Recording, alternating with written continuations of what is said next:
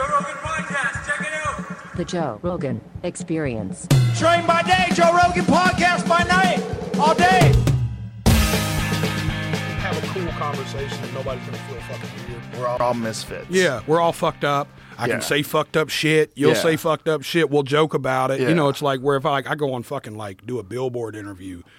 You know what I mean? I got to be like super like, you know, this was a G to a D chord, and I thought really hard about that song, you know, where I can be like, yo, he's in there fucking off and got drunk and wrote it, you know? But there's something interesting about that, too. Like, if you're talking to, like, a legit musician, I would imagine as a musician, it's fascinating just to have those kind of conversations, too. But, like, for me, like, if I have a choice, I want to talk to comics. It's like... My favorite pods of yours are when you're with the homies. Mine, too. Yeah. Yeah. I feel like that's when I get real insight, and I feel like I'm watching y'all's green room. Like when I watch you and a couple comedians You really are. do a pod, I'm like, yo, I bet this is what's happening in the fucking green room. Oh, 100%. Well, you can go to the green room tonight. I'll show you. Yeah, it's essentially the same thing. It's exactly the same. Yo, went to Mitzi's finally. It's beautiful, right? God, dude. And what a ode to her, man. How fucking gangster. Just cool. You know what I mean? And the bar, it was like, I told Tony this last night, drunk 10 times. It was this thing that was like, I wish musicians would. I took a page from y'all. So I bought 200 Yonder bags, right? And now on tour, my deal is if you come back before the show, we'll take pictures, we'll do whatever you want to do. If you come hang out after the show, we're locking everybody's phone up. Nice. Yep, because I just Nice. want to fucking be present. I want to be able to fucking smoke a joint. You know what I mean? I just want to be able to be us. And that's all I seen in there last night was just a bunch of dudes being dudes. Yeah. But about what they do, you know? Well, you know, the thing is about everybody that hangs out in Mitzi's, they don't even, their phones are in their hands, and they don't use them.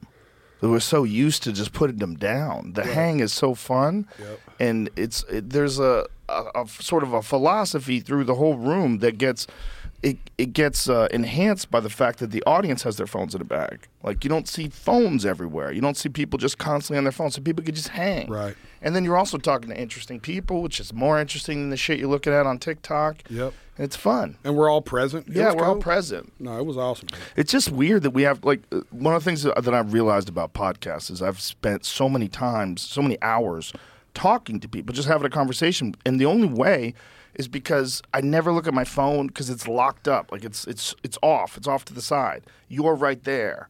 We're sitting here with headphones on, so we're Right. hearing each other's voices. It's like, you got to almost like put yourself in that sort of an environment to have conversations like this, to really be able to hang out and really be present. Exactly. And I love this too because your podcast has done wonders for especially artists because we don't have platforms to really do this. Yeah. To really come sit down. Like the first time I got to hear Stapleton talk for more than 3 minutes was on your podcast.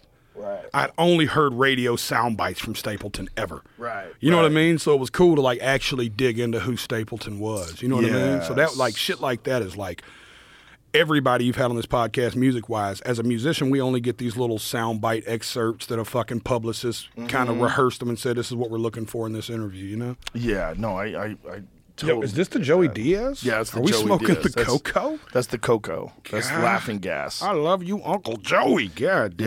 Yeah, you got to meet Uncle Joey. You and Uncle Joey together would be like two black holes Oh, colliding. dude, he It'd be a brought me real on his problem. podcast earlier this year, and it was the fucking best. Oh, that's awesome. Listen, he called me one day out of the blue, Joe, just to hype me up. Really? Just to be like, yo, fucking Jelly, I just called to tell you I was just listening to your shit.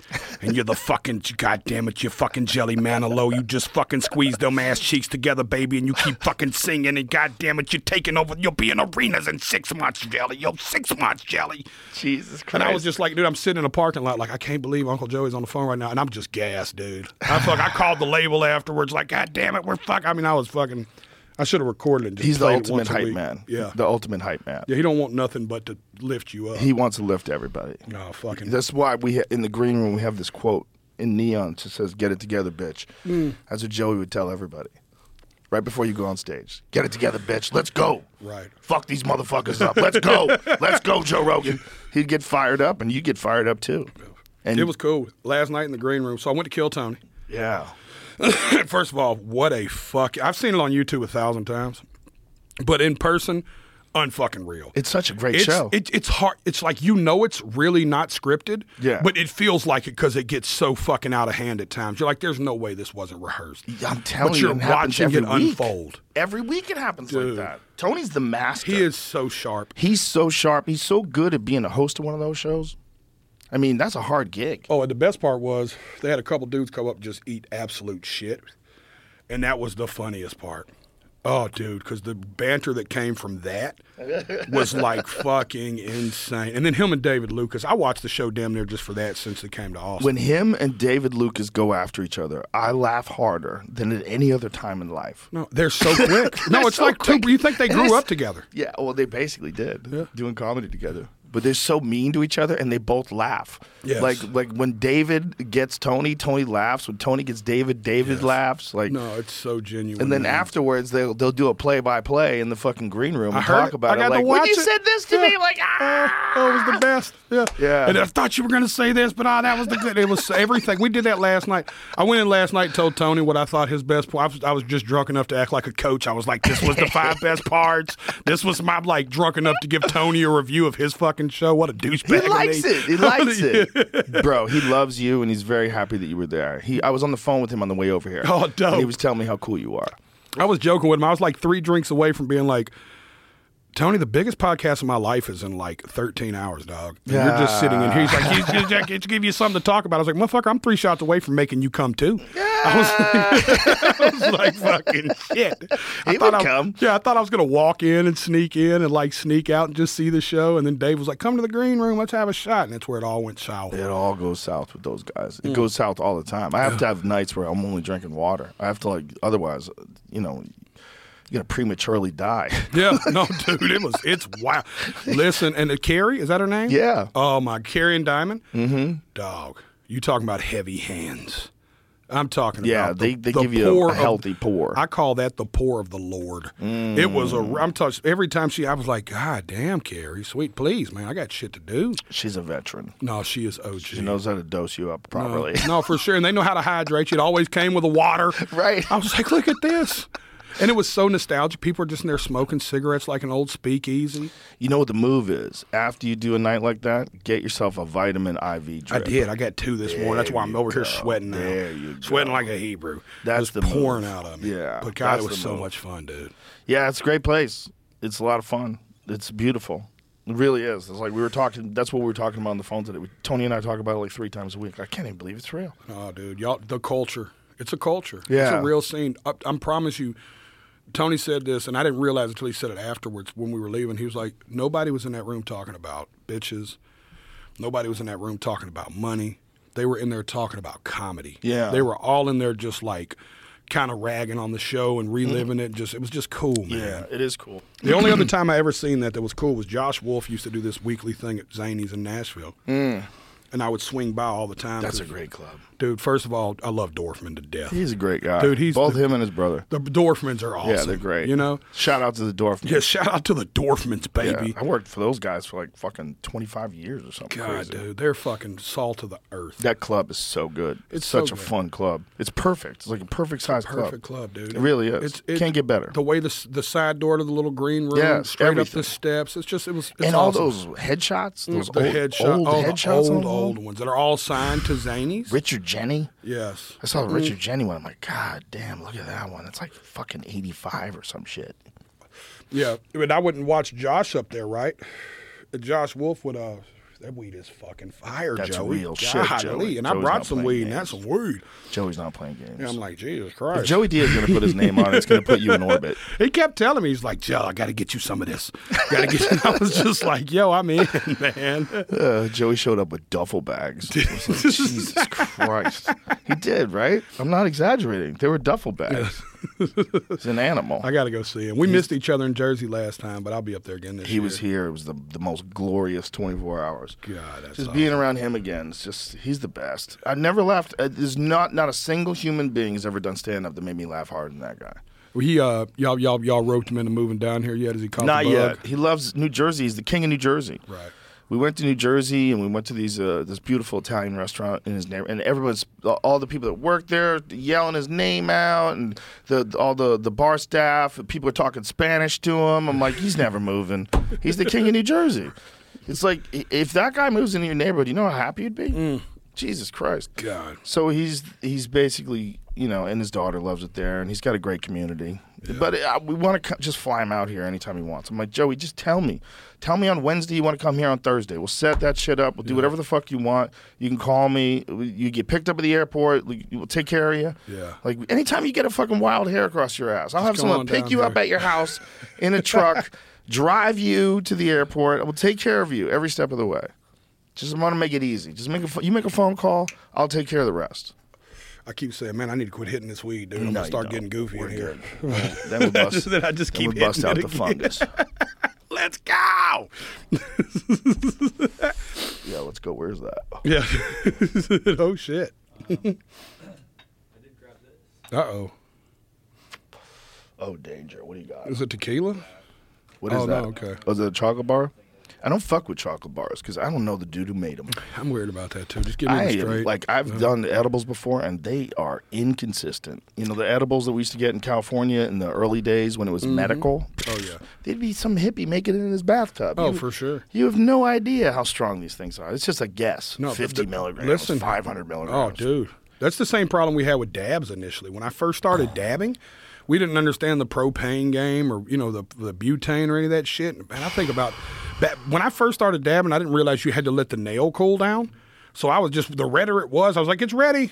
I was scorching myself. I was just throwing dabs on a fucking scorching red. And I thought that I was coughing because it was so good. I was fucking killing myself, Joe.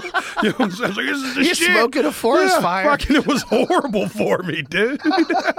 You're smoking fucking pine cones and shit. I didn't fucking know. Oh We were my all the way God. in Tennessee. Nobody hipped us to that shit. But the dab thing is too much. And the pill thing is too much. These fucking kids on the THC pills. Yeah. There was a dude that I used to be friends with that was a jiu-jitsu guy. He was fucking too smart for his own good.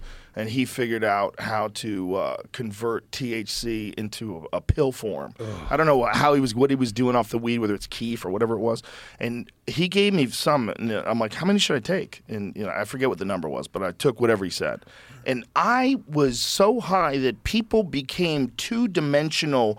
Like, you became a billboard, and I could see their soul, like, hiding behind I could see their persona as like a shield that they carried around to the world. Oh, shit. It freaked me out. I was so high. Dude, and you have no clue how many milligrams it I have was, no right? idea. He doesn't know This is either. the bathroom special. It was probably 1,000 plus. It was very high. I heard, and you would know the real number, but I heard anything over 500 is where it starts getting... It gets You can very hallucinate, weird. right? 100%. Well, here's the thing Because about... I took like 600-700, and I felt like I might as well have been on shrooms. Marijuana in an isolation tank is as heavy as any drug that's out there short of DMT. Marijuana in an isolation tank, edible marijuana in an isolation tank, once you get into that 500 milligram realm where you're just like might go schizophrenic, you get in that water and you just float and you're in total darkness and you just see things. You see the fabric of the universe. You see intertwined galaxies that look like a ball of yarn all Don't get me spinning excited. together. Dude, it makes me wanna do it. you get there's something, and I was watching one time. I was in a plane. I used to love to do edibles and get on airplanes.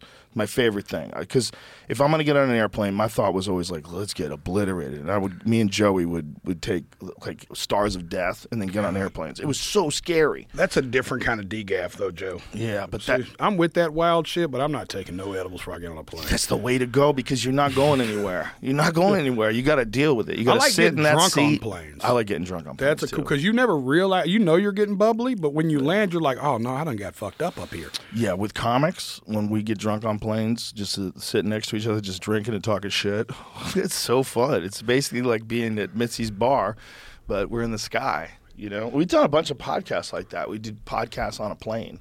Really? Yeah. We take an edible before the podcast, and then get on the plane, and then we'd be on the plane and just bust out an iPhone. And iPhone's really good, man, or any Android phone. If you get recording, the fucking microphones are pretty good enough, and then it's kind of fun that people know you're actually doing this on a plane. Right. Like the stewardess would come over and talk to us, and we say, "Hey, we're doing a podcast."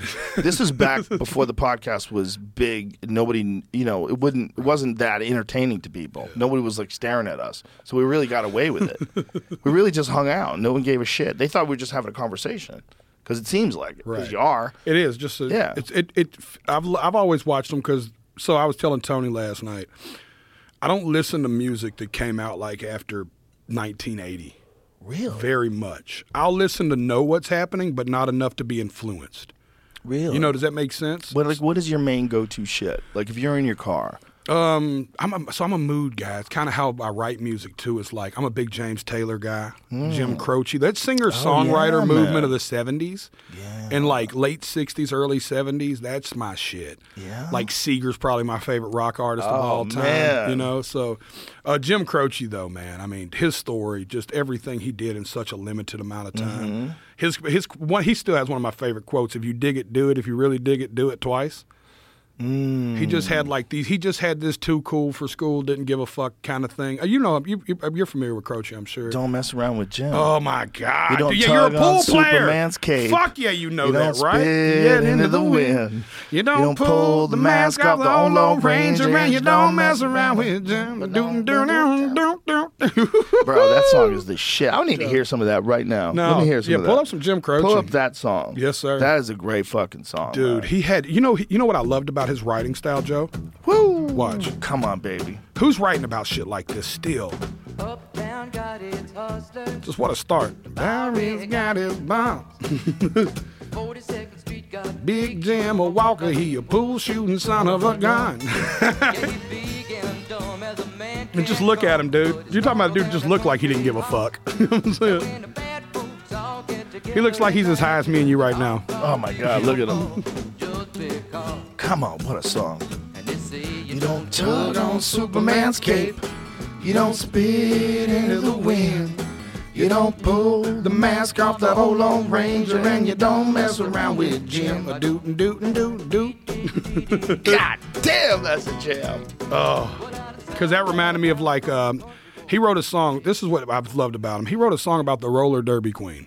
Did you ever hear this? Wow, no. Pull up Roller no. Derby Queen right quick. Oh, wow. This is going to blow your fucking mind, Joe. I'm sure. He wrote songs about the weirdest situations, like getting beat up and his guitar stolen from him in box number 10, or about a pool shark or a bad drug dealer named Leroy Brown. Like, he wrote these just crazy fucking, like, where do you even come up with this shit? But he had this one, is it I Fell in Love? Yeah, watch it. Now watch how he describes this bitch. gonna tell you a story that you won't believe. But I fell in love last Friday evening with the girl I saw on the barroom TV screen. But I was just getting ready to get my hat when she caught my eye, and I put it back, and I ordered myself a couple of more shots and beers. The night that I fell in love with a roller derby queen, around and round, all round and round, the neatest Uncle Woman that anybody ever seen. Down in the arena, she was 5'6", 215. She's 5'6", 215.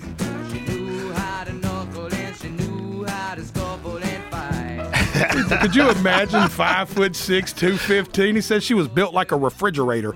That's the shit he was writing songs about in the 70s, dude. How fucking dope. How much dope are you smoking to be like, yo, nobody's ever wrote a song about the bitch that does roller derby. You know what I'm Well, saying? Whole Lot of Rosie. Yeah, right. Whole Lot of Rosie's about a big girl, too. Yeah. Come on, give me some of that. Give me some Yeah. Whole Lot of Rosie. That is the fucking jam. Yeah, that's crazy that you know these records. Most people Oh, I bring my up Jim God. Croce. We named my dog, one of our dogs, after Jim Croce. His name's Croce. My wife calls him Chachi. But that's how much of a Croce dude I've been. But I was such a Pool fanatic that any song with Pool in it. Yeah, I don't got know me. why. That's why you see me Yeah. light up when I was like, you fucking pool player. He was a Fuck. pool shooting son of a gun. But also, like, that song was like, man, I remember that song from my childhood. That was a great fucking song. There's just some certain songs that just like, there's just the way the person put it together and the way it just reminds you of a time. You know, like you think about that song, like that song brings me to that time when he was writing it, you know? This is it. A whole lot of rose. This is the best big girl song of all time. Come on, man. Because this motherfucker could sing. Won't tell you a story about a woman I know. Who the fuck has a voice like that? Come loving, It's all in his tone. steal the show. I mean, he's talking. He's just talking. Yeah. This is like rap. Oh, yeah. Ain't exactly small. 4-2-3-9-56. You can say she got it all. Come on, baby. That's how we should have started this fucking podcast, Joe. Yeah, baby. Curing my hangover. Never had a woman like you. Doing all the things you do. Ain't no mean story, ain't no skin and bones. But you give it all you got, weighing in 19 stone. 19 stone. That's 13 pounds times 19. Whole lot of woman, whole lot of roses, whole lot of roses. I loved how sloppy it was back then. Fuck yeah. Ugh. Raw. Music just had like a slop to it. Just the way he talked, you know? Oh, yeah. That's all tone, man. That's Don't what I tell love. you a story It's just the, exactly. That's right. about Don't a tell woman about I a woman know. I know. You know, just right there in when the. it comes to loving. That's probably how loud he really sang. Yeah, You know? man. What a motherfucker Yeah, that guy dude. was. God damn, he was a motherfucker. That is a powerful. What is 19 stone? Is that 260 pounds? She was bigger. Yeah, she was bigger than the roller derby queen. I want to see her and the roller derby queen have a celebrity death fight. 266. She was 266, bro. He said she was 4'9", though, didn't he? I don't know what the fuck he said. He was just yelling out numbers. He was yelling out dimensions. 425 net 56. What are you saying? He's just in there shooting at anything. Is that like 30? You know what was that like? There was a thing back in the day. It was like 34, 22, 36 or something like that. It was like the perfect. Oh, yeah. Nelly proportions said it of in a woman. song, but I don't ever remember. What is it. that? Yep. He says 4'2", 39, 56. She's just making up numbers. What is he saying? He was freestyling. He was freestyling. He was feeling it. He was doing some fucking Black Keys shit. He was working a bit out. Yeah, Yeah, he was just jazzing it. Yeah. He was working a bit out at Kill Tony. He's like, I'll figure it out. Dude, I love a good song story. You know, and Jamie turned me on to Coulter Wall. Jamie said, "You got to hear this song." He goes, "This is like you. You got to hear this song. This is like your kind of song." Yeah. Kate McCannon. He played Kate McCannon. That fucking guy is so oddly talented. The fact that he was 21 when he wrote that song, played that fucking song. Yeah. The fact that this cat is 21 years old. No, Coulter. And he's got this kind of. There's like like how many lives did you live before this one? Because this is not 21 years of Earth that gives. No, give me the real one.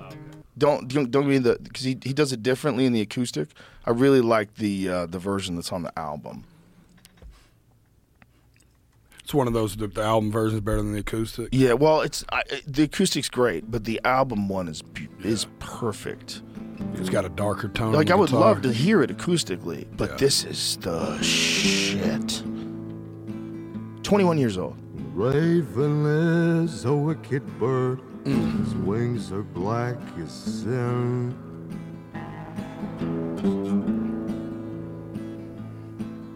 And he floats outside my prison window, marking those within.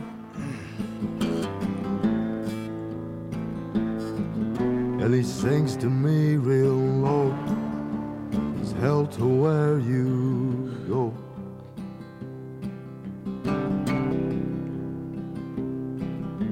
For you didn't murder Kate McCannon. Come on, man. It's Johnny Cash vibes. Yeah, for right? sure. It's like Johnny Cash Western. It's like he absorbed it all. I mean, I want to know like what he doesn't do podcasts, but I would love to sit down with that dude and go, where'd you get all that? Like, where's all that coming from? Are you just, is this life? Are you just a fucking freak for that old shit where you just absorbed it all? Right. Did you listen to every Waylon Jennings record that's ever been made? Right. Did you listen to Merle Haggard from the time you were 2? Where the fuck are you getting this? Oh yeah. And the crazy thing is, it's so nostalgic of that, but with this obvious, like Western Texas twist to it. Like I love that like distinct Texas sound of that like old like Western music. You know. Yeah. I think that's what makes Zach Bryan so polarizing. His music's so incredible, but it's so raw. It's so Western. It's so fucking just it's like just so It just I didn't sits even know it was right in front polarizing. of you. Yeah. Is he polarizing? Like in what way? Well, I think he's polarizing in the fact of like he just did his first award show and he was the second biggest streamed artist in country music the last 2 years. He's kind of like Coulter, like a dude. You know what I mean? Like this dude's literally doing whatever the fuck he wants. He was selling out amphitheaters, Joe, pulling up in a 12-passenger van with his homies and putting up a backdrop and just playing. He didn't bring a light. You know what I'm saying? He just showed up like he didn't know. He was like him and his boys were just out fucking making music. He tried to. I don't remember what. I don't know. He was a Marine or whatever branch of the military he was in. He was had like 700 million streams, Joe, and was still in the military. Like they had to come sit him down and go, "Hey man, this is a conflict." You know what I mean? Like you're like one of the biggest artists on earth. You got to go. You know what I'm saying? It was like he's fucking, I've never talked to the guy, but I'm fucking a huge fan of his. He's super genuine. He's a really nice guy. I talked to him on the phone, and then I went to see him. I seen you on stage with him. Yeah, he played up there. He tried to get me to sing. Yeah, I'm like, no, bitch, I'm not singing. My favorite clip is he walked over and said, "You want to sing?" And you were like, "Fuck no." I love that song too. His concert was amazing. No, it's incredible. He's so genuine. There's something about people that are genuine that it just comes out in their music, and you can't fake that. Yeah. And you have that. Yeah, thank you. You have that. Thank you, brother. I say it's real music for real people with real problems. The first song I ever heard of yours was "Need a Favor," and I was like, "Holy shit!" God, thank you. Holy shit, dude! That's a fucking song, man. Yeah. That's a song. It was funny, man. When we were working on the record, so the album I'm fixing to drop is called Wits at Chapel, and I think it comes out June 2nd. Shameless plug on the biggest podcast on earth. But the record "Need a Favor," I was like, so can I tell you this story? It's a bit of a story, but it's fun to tell. So I had wrote like 100 songs last year, and I didn't feel great about any of them, to be honest. The label liked a few and was trying to pick radio singles, but I just didn't have no conviction about it, Joe. And my daughter at the same time had found her way into this little back road church in the middle of nowhere, about a country where we live. She kept asking me to come, and, I have a tumultuous relationship with the Lord, so I wasn't, sure how I'd show up, but I was like, you know what, I'll go. And I went, dude, there's 100 people, a little back road church, 20 of them were kids that went to high school with her. And around the same time, I caught this little motherfucker smoking pot. Right? She's 15. She's doing 15-year-old kid stuff. And I was like, buddy, you won't believe it. About your age, I started making these same decisions. And I was going to this little bitty church in Antioch. I tell her the story of this church. She don't believe it. So I take her to this old church. It's still there. It's called Wits at Chapel Baptist Church. And that night, riding home with her, I didn't tell nobody, but in my mind, I thought, that's the album I'm writing. Like, fuck every song I wrote, I'm writing this album. I called Zach Crowell. He produced every Sam Hunt song ever. One of the biggest producers in town. I've known him my whole life. He's here with me right now. And I said, dude, I want to write an album called Going to Church. And I just kind of want to write this kind of journey and just kind of A to Z it and write a real project. And Zach was like, I'm in. He's like, well, why don't you just call it Wits at Chapel? So that's how we ended up doing Wits at Chapel. So when Need a Favor came into the fold, I was like, what's worship music for sinners sound like? Like, what does a motherfucker like me? Because when you're in church, it's holy, holy, you are great. I was like, I don't necessarily feel that way. So how do I feel? You know what I mean? And then it was, I only talk to God when I need a favor. And I was like, we got to build it with a choir and big production. I want that old stomp, clap, that old church feel. And I want to bring like that vibe of that church, into the, and the whole thing is, the whole album is built on that vibe of like, there's fire and brimstone. There's everything you go through in a Sunday morning worship service. If you've ever been to a Sunday in the South worship service, you're going to convince you're a horrible human at some point. You're going to hell, And then at the end, they'll hit a major key instead of a minor one finally and go, but there's hope. You know what I'm saying? So I was like, how do I write that, you know? Man, I've always been a fan of those preachers. I love the way they captivate an audience. And even if they're crazy, even if they're talking nonsense. No, for sure. There's something exciting about watching some dude preach the word and just yell it And out just and on then- fire on about it. fire. So I'm going to send you a link to the album, but I got a preacher throughout the whole album doing that, Joe. That tied the record together. Oh, So you ran, like, the album starts with this dude, like, and by the grace of God we were saved, and it just drops the first song. Whoa. It's cool, man. That's amazing. I got nerdy, dude. I went like old school, dude. I went like back to the 90s, Joe. I was in the studio, like, we were just getting high and coming up with shit. Beautiful. Yeah, it was so much fun. It was probably the most fun I've ever had writing an album, because it's the first time I've sat down in a long time and wrote an album instead of just writing a bunch of songs and then picking an album. You know what I mean? I was like, no, I'm writing. Like, we're going to sit down and write an album. So that just came out of the blue inspirationally? Yeah, I just wasn't. Just felt like something to do? Man, I'm going to get like all the way real. I didn't understand I had commercial success for the first time in my life, and I didn't know how to deal with that. So you do what everybody does in that moment. I'm sure you may or may not have been there in your career early where you chase it then. You're like, oh my God, hold on, I can be. Yeah. And I realized that the songs wasn't sounding like Jelly Roll no more. You know? And I was like, no, I'm doing the thing that people do where they fuck their career up. I was like, I'm not doing that, man. So you think that that's just a normal trap that happens to everybody that gets success, and they don't want to fuck up that success, so they try to make a formula for what they think the people liked about their early shit? Yes, 100%. Or they chase whatever the poppy record was or whatever the record that did the most. So it's like, how do I write another song like that? So I was coming off of a hit that the one I gave you the plaque for, Son of a Sinner, was my first radio hit, like hit. And I was like, I didn't know how to come out of it because I didn't write the song for radio. I wrote the song like I wrote every other song. But then you start thinking, oh, I can write songs for radio. And then I had fucking 70 radio songs. Like, fuck, I'm not, it's like, no, man, I need to do what got me to radio. I need to do what Jelly Roll does. And I was like, I know what it is. I'm going to get back in my foxhole and write me a fucking album, dude. You know what I'm saying? That's beautiful. I took it off Music Row. We went back to some little old back-ass studio in the backwoods, and we wrote it kind of like, like we wrote all my early shit. I feel like it's like every level of success that you get, you're presented with a unique problem that you haven't seen before. And it's up to you to just figure it out. Just figure it out. What are you doing this for? And I think that applies to everything. I know it applies to comedy. It definitely seems to apply to music. I think it probably applies to everything. Figure out what you're doing it for. Like, why do you like to do? I know you have to make a living, but once all that's taken care of, like, what are you doing it for? You should be doing it for the love of this thing. Whatever this thing is that you do, you are a love-spreading machine as a human being. Right. Whether it's your love of carpentry, whether it's your love of electronics, what is it? What's your thing, man? Right. Everybody's got a thing, Yeah. but not everybody finds their fucking thing. That's the problem with this world. So people get trapped in something that's not their thing, and that's what they are now. And they don't ever get to express themselves in a way that would make them feel good. Well, for me, I always call it the why. And it's like what you said, even with the music. And that's what happened with those 70 songs. When the why comes down to, oh, this is catchy or this is a good song, I'm past the point of like, I want to help people, Joe. Like, my music has always been therapeutic. My music has always been for people. What got me into music was my mother. So my mother was a woman who struggled with extreme mental health issues and drug addiction. And she would never come out of her room, Joe.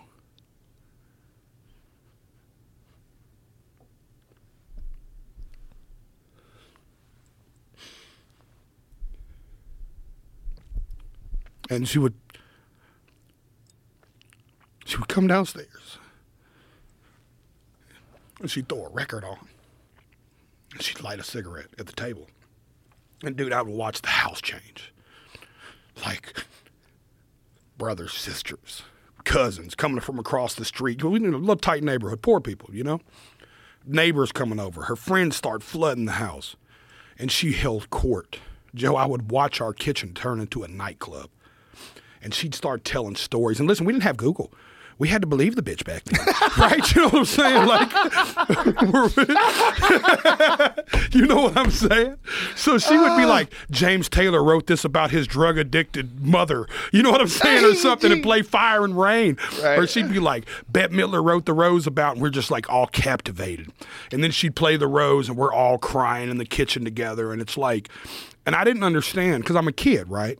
But something changed in her when the record went on, is how I looked at it. I didn't know anything about drug addiction, anything about schizophrenia or bipolar or any of this stuff she was dealing with, or manic depression back then, what they called. I didn't know any of this. I just knew that this lady never fucking leaves that room, and when she does, it seems like the music does it. So I spent my whole life writing songs for her, right? I was like, I kind of indirectly was like writing these songs for the addicted and the broken. You know what I mean? Because that's what I was seeing. Yeah. So it's like I found purpose in the music. And like I tell people, if I was going to do it for money, like any sane fucking comedian or musician, I'd have quit 10 years ago. Because fuck, I didn't make any for 15 years. You know, if I was doing it for money, I'd have quit forever ago and went and got a job. I just knew that it was always helping people. You know what I mean? It's like the music was all, because I seen how it helped my mother. And I knew the power of music. And to this day, like when you first bring up music, I'm like, I'm a mood guy. It's like, you know how I feel about what I got to go listen to. Like, to this day, if I'm going through something in life, I'll grab a joint, go hop in the pickup truck and tell my wife I'll be back. And she knows what I'm doing. I'm just going to go listen to music for an hour and smoke a joint, and I'm going to come back and sort through this shit. But it was something about that made me want to write songs for purpose. You know what I mean? It's like real music to just try to get, I understood the power of it. You know, funerals, like how many, I probably lost my first friend when I was like 11. I remember every song they played at the funeral that day. You know, does that make sense? Like these are the moments in my life that stuck out to me, was like the impact of music. And then I went on to write Save Me, which I've been told by multiple funeral homes is their most requested song of the last decade. Wow. You know what I mean? Which is really sad. It hurts me. But it makes me feel so good that that's there to help somebody in that moment. Yeah. So for me, if I'm listening to a record, Joe, back to your why. It's how this started, right? It's like if I'm listening to a song or I wrote a song and the why is like, it's just cool, fuck that song, man. Like, who does this exist for? You know what I mean? Like, what am I doing? Now, sometimes the answer is just as simple as like, yo, we just need a party record. That's cool too. But just make sure you have a why. And if the why is money, you got the wrong why. And this song will never fucking work anyways. You know what I mean? And that's how it's always worked for me, which is like I was telling you out there, I want to tell you the story about how my music changed. I was doing DMT. We were up in Iowa. And I had done, we were in Nebraska. We were at a KOA truck stop. I'm in a camper. We're driving one of them big campers, right? We just toured with ICP. I've been on like, oh boy, oh dude, I did 3 tours with ICP. They were fucking boy. awesome. It was the white dude. Listen, I played at the Gathering of the Juggalos one time, Joe. Listen, and from stage, I seen a girl getting her back blown out on a fence, getting fucked. I'm in the middle of a set. There are people to this day. I'm on Good Morning America, and they're like, "What's the wildest?" Talking to the people from Good Morning America on the phone, they're like, "What's the wildest thing you've ever seen in the show?" I was like, "A girl getting fucked at the Gathering of the Juggalos." I was on stage, and she was just getting her brains beat out. And they were over there filming and whooping and cheering it on to the music. It was fucking incredible. So I'm doing DMT up in fucking this camper, and I start tripping mushrooms, and I'm coming out of my DMT thing, and I'm in that afterglow state. And in that moment, I went, the music's being packaged wrong. It was this weird moment where I was like, I'm writing these super dark songs, but then I'm putting a cartoon picture of myself on the cover, and I'm shooting. You know what I mean? Like it just hit me. I was like, I'm writing the right songs. I'm just writing them over the wrong chord progressions, and I'm dressing it up the wrong way. Changed my whole life, Joe. Wow. So what was it about the trip that made that apparent to you? I wish dude, I don't know what it was. We wasn't even listening to music. I was just sitting at that KOA, staring up at the stars. You know, I'm getting $60 a night or something, or $100 a night. I mean, I'm playing, you know, dude, it's 10 of us. I mean, it's, you know the story. Yeah. We've all been there. Yeah. So we were like struggle bussing. And I was just having one of them vulnerable moments in life where I was like, am I fucking doing the right thing here? Like, am I tripping? How much longer am I going to try to push this square through this circle, you know? And I looked up and I was like, God, what am I doing wrong? I know my heart's right. I know that my only other choice in life is criminal. That's all I've ever done, Joe, is music and crime. That's the only 2 things I've ever known. you know? So I'm like, I don't have any qualifications to do anything. You know, I was like, what am I doing wrong here? I know the music's right. And it was almost like it was that easy. From years of trying to figure it out, it was like you're just writing over the wrong chord progressions. You're writing the right songs. You're just writing them wrong. Wow. What do you think that is? What is happening? I wish I, dude. I was hoping you were going to give me the answers. I've been wanting to talk to you I about think this if for I years. had the answer, you should walk out and never trust me again. Yeah. Well, I don't because I think learned anybody about can- DMT on this show. Whoops. Right? Well, changed my fucking life. You know what I'm Well, saying? they're doing legitimate studies now in the UK where they're doing a drip. So they're doing an IV drip with a long release of DMT, so it stays in your bloodstream for hours. And these people are having these experiences that are repeatable. They're going to similar places. They're going to the same place. They're reporting these contacts with entities. They're reporting these experiences that are it's odd. It's very odd because no one does it in long doses. You do it in this 10 to 15 minute dose, and it's so overwhelming that the moment you get a chance to, it's so hard to relax in the middle of all of it and just accept it and just be empty and let them show you things.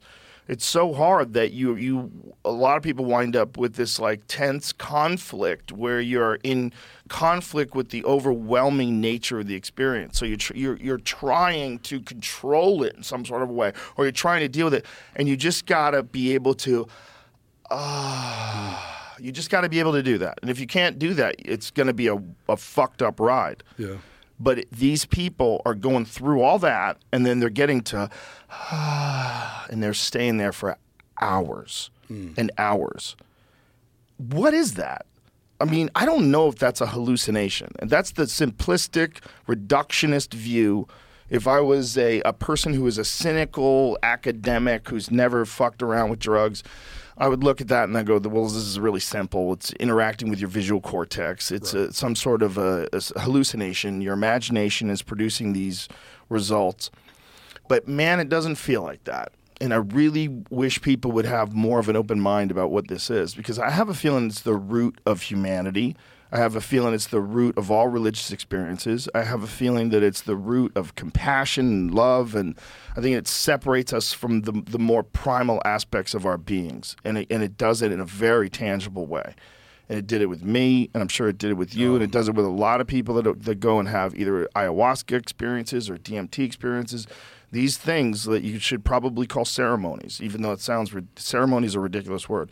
But it is kind of like you're in a religious experience, and that might be what God is.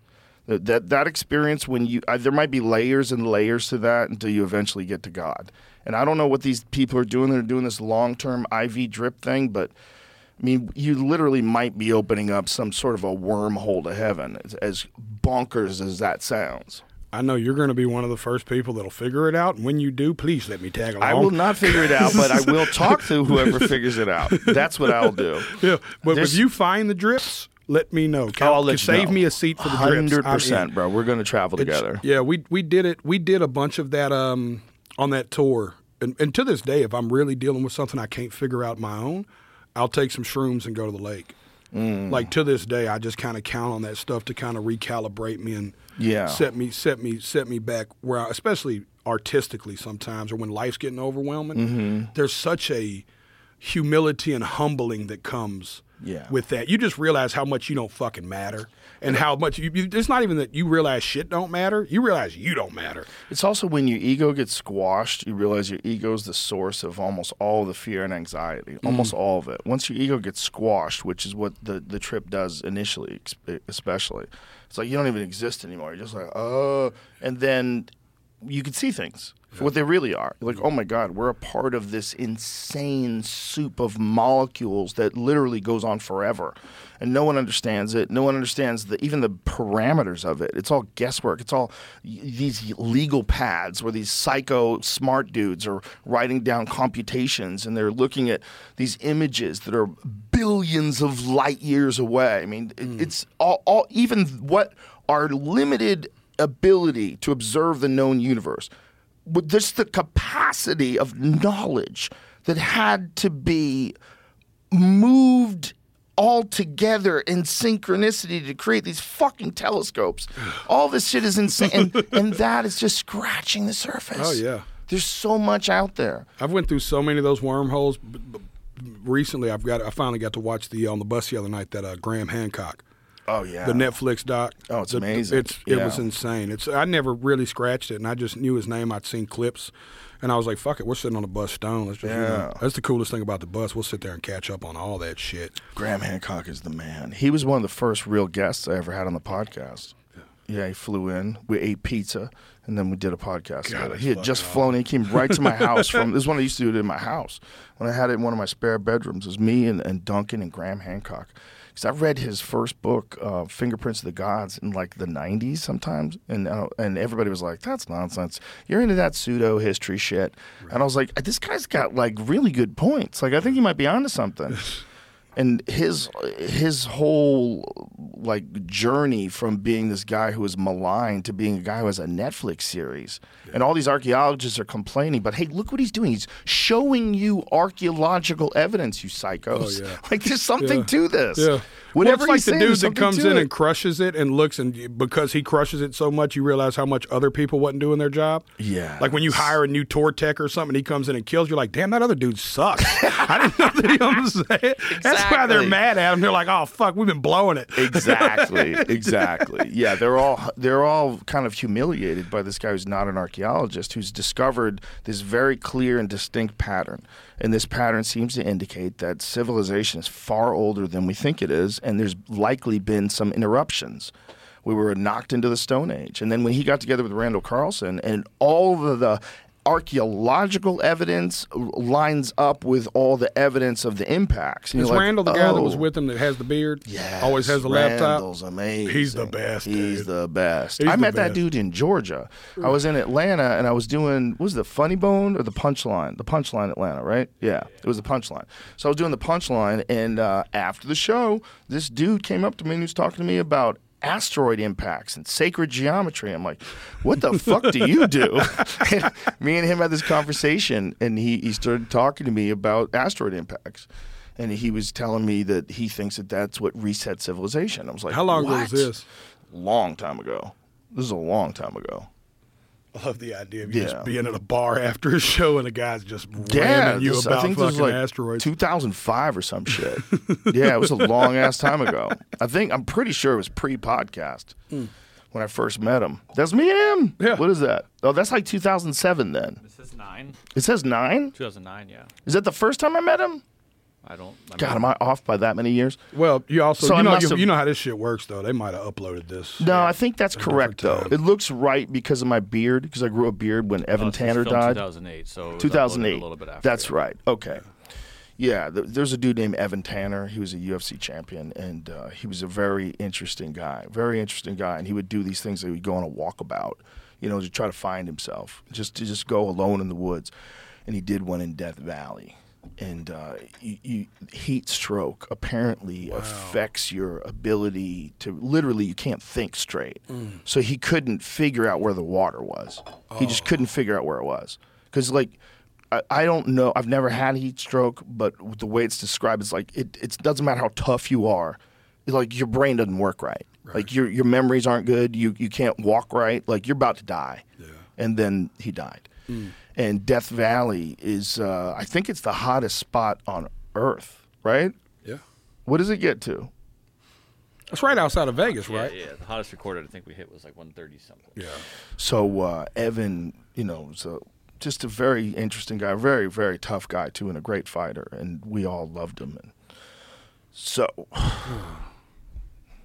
so that was like right around that time. And that's how you remember us from the beard. Yeah, man, he was an interesting dude. When an interesting dude winds up dying in a way that's unfortunate and preventable like that, it's like, fuck, man. He would have been cool to have around. He had like a very different take on why he was a fighter, and like he was like trying to find himself through this. And there's certain guys that it's like there's authenticity that comes through in music. And it fucking comes through in everything, man.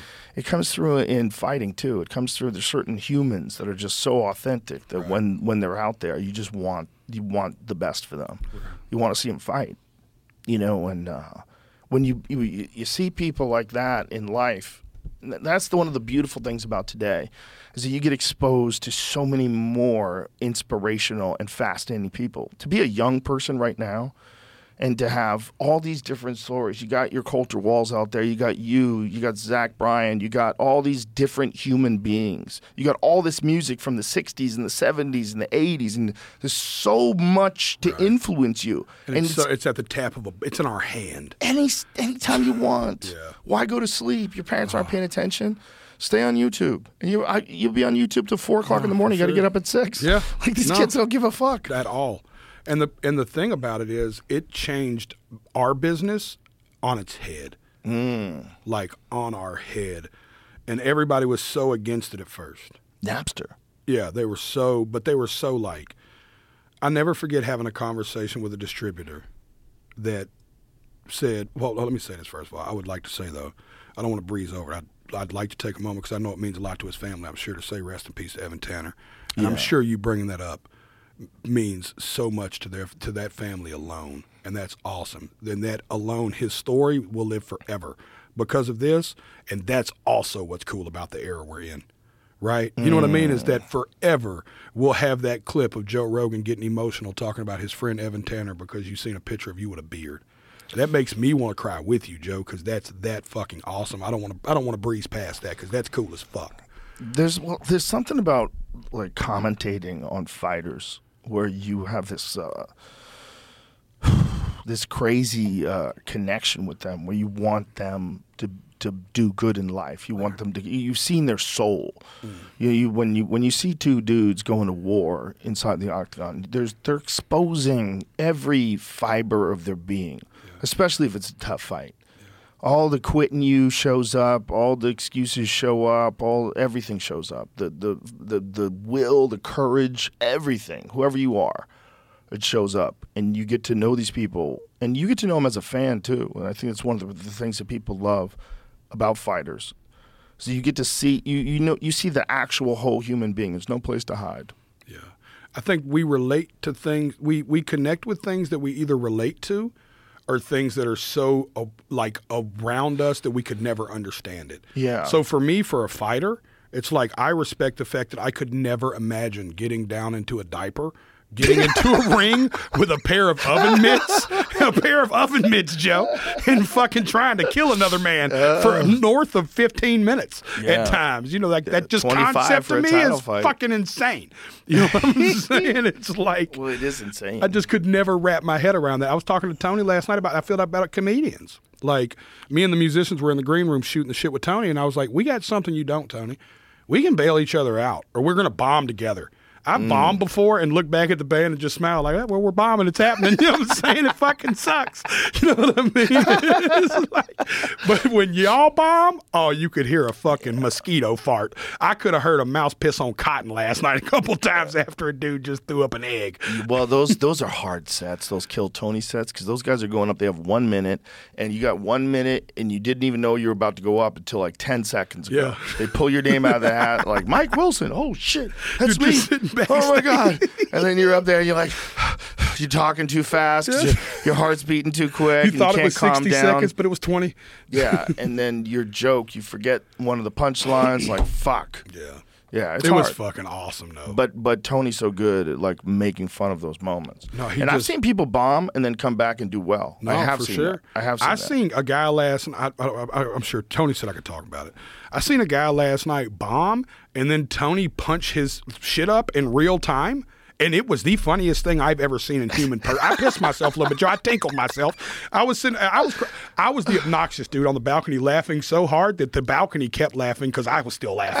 Everybody had moved on in the club but me, and I just couldn't get over fucking him going up and just being like, listen. And he would tap on the, I don't want to blow his whole shit. I'll 'cause watch it's coming that. out I on wanna YouTube. watch that Yeah, one. it's good. I'll watch that but one. this I'm one's worth excited. watching. It's fucking They're all great. worth watching, man. It's the best show. Yeah, I we fucking watch love them. that We show. watch them on the bus pretty religiously. I come in on Monday nights when I'm free. I come in and check it out, watch. It's just to sit down and watch. It's so fun. No, dude, it's a hang. It's such a weirdo extravaganza too. You're the weird energy from all those open micers on the stage. They had a kid with Down syndrome get up last night, Joe, and kill. And then the guy that came behind him did not. And it was the funniest thing I've ever seen. Was it Jared Cleaver? I don't remember his name. Jared Nathan, rather. Yeah. Who's Jared Cleaver? Jared Nathan. Yeah, but he. Yeah, it was, Jared Nathan is the guy that's always on Hassan's thing. Him and Hassan always do those Instagram clips together. Yeah. Yeah, we're Jared huge. Nathan's hilarious. Yeah, we're huge comedy people on the bus, man. We watch all the specials, all the pods, like because I don't listen to music. When I'm in album cycle mode, Joe, unless it's like 70s music, because I'm already drawing so much from that shit anyways. You know what I mean? Do you have a playlist that you listen to before you perform? Do you ever like listen to like? I got that from Cat Williams. He said that once. He was doing this interview. He said, "I have a playlist of music that I listen to before I go on stage." I was like, "Ooh, that's a good idea." It is. Anthony Smith told me he's got one for his pre-fight too. He's got the same that makes playlist. sense. He said he puts his headphones on. It's the same playlist, and because I had a song in it, that was the correlation how we met. You know. Oh, that's cool. Which was super cool. And he explained, he's like, yeah, I listen to the same playlist for the last 4 or 5 fights. I create new playlists every fight. You know, whenever there's a new energy shift, and it's what I listen to, a full playlist, and that's crazy. We'll listen to like outlaw country music. I love You know, I was a kid. My mama played this for me, and this is when I knew I'd end up doing country music. The first time I heard "Looking for Trouble and I Found a Son," right down a barrel of a lawman's gun, and I was like, "This is a fucking country song." Yeah. I was like, "They ain't living long like this, ain't living long like this, oh my baby," and I was like, "Holy shit, this is gangster." Outlaw country was the original gangster rap. Oh, for sure, For sure. 100%. Well, listen, hot take, "Subterranean Blues" by Bob Dylan was Yeah. the first rap song ever. Ooh, I'm You ready? You ready for that argument? That. Listen to this. What's Subterranean Blues? Which one is that? You pull it up right quick. I'm in the basement, mixing up the betterment. I'm on the pavement, thinking about the government. Oh yeah. Tell me this ain't rap. Oh, that's the one with the signs. Yep. Yeah. Mixing up the medicine, I'm on the pavement, thinking about the government.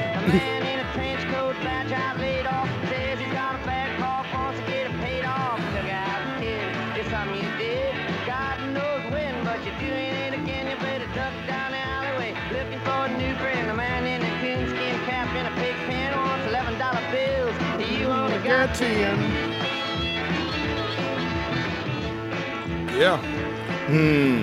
Now, I'm sure there's something that dates back before this that can be as a tip to hip hop, but to me, it was one of the first songs I heard that I was like, "Yo, this was like early rap, like Kind Dylan of like was early rapping rap. on Did there. you ever see? What is the oldest rap music? We played that on the podcast before. It's these dudes from like, is it the 50s? No, it's before that. 40s? 40s and 50s. The Jubilaires? Jubilaires. Oh, Jubileers? something like that. Yes, these guys. Have you ever seen this? Look at these dudes. But it's over and over. Oh, no. Oh, no. It's going right on the winning time, but it's over and over. Oh, no. Oh, no. I'm going right on the winning time. Brother Noah, my God's talking right on the winning. Said he would ride on the wind and tide. Hey, children, stop still and listen to me. God walked down to the brandy sea. He declared shit. that he must have sent a man, and then he decided to destroy the land. He spoke to Noah. Noah stopped. He said, Noah, I want you to build me an ark. I want you to build it 3 cubits long. I want you to build it big and strong. I want it 50 high and 50 wide, so it will stand the wind and tide. It's Come on, man. God, dude. 1940 what? Crazy. What year was this, Jamie? I don't know the specific. It says active in the 40s and the 50s. Wow. Yeah, never knew. I knew, like I said, I knew it came from, you know, This is incredible. yeah, because a lot of the melodies and stuff in music and came from this era. Oh, Really, and it was, really came out. A lot of the melodies still to this day, them real soulful melodies came from the slave spiritual songs. what is the other one? Would they put it through a color filter? Yeah, they just colorized the footage. How dare they do that? How dare they do that? And added a beat. Oh. Oh, that's an 808 though. Oh. Hey. Shout out to Basic on YouTube. Oh, this is good. It is actually. Good, keep it going, keep it going.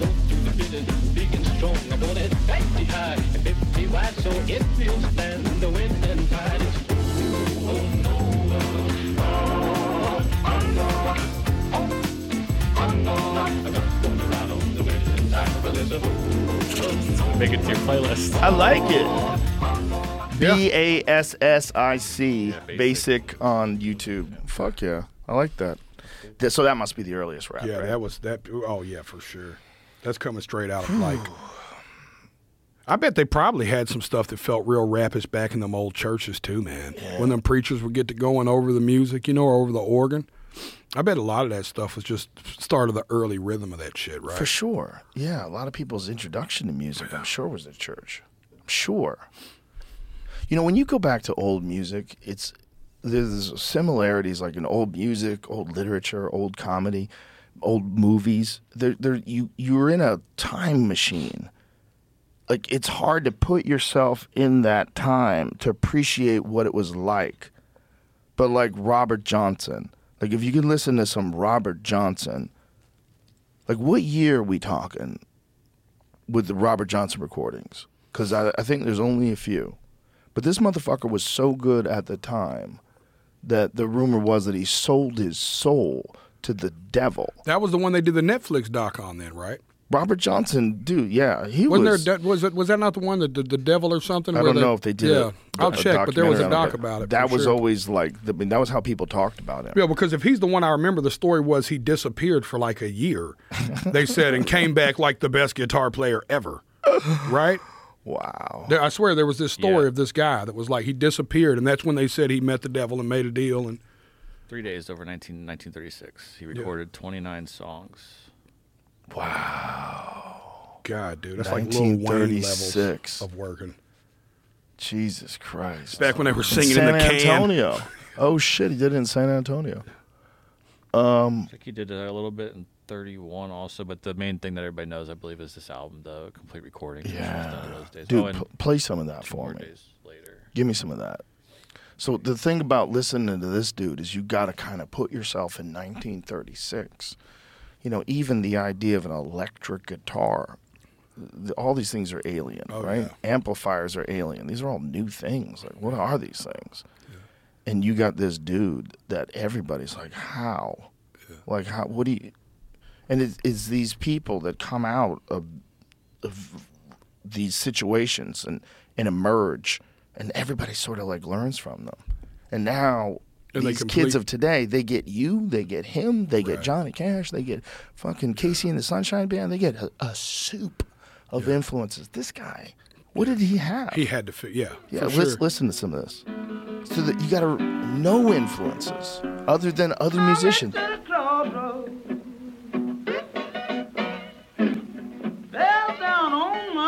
And he's singing about meeting the devil. I went to the crossroad. He leaned into the rumors, didn't he? Just doubled down.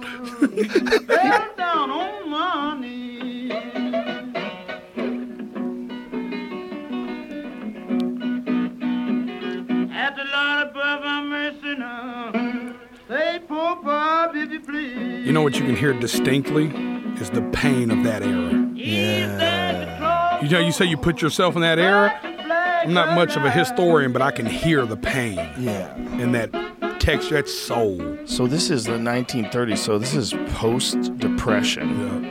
And this is also the South. And it's not even 100 years since slavery was abolished. Yeah. So you're dealing with Jim Crow and just the stains of hundreds of years of oppression. Just in the culture, in everything. Oh, you just hear it so clear. That's the horrible thing about horrible things. Yeah. Oh Is boy, that- dark gonna get me here. Dark gonna catch me here.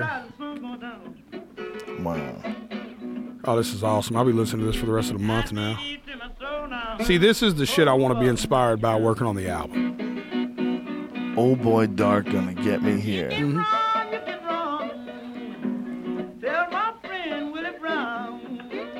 Damn. God, dude. Yeah, we're so fortunate that we have the access to all these different things like instantly, and you get to think about it. Like, I don't even think we can imagine living at that time. If you took a person from 2023 and you put him in that time, it would feel like torture.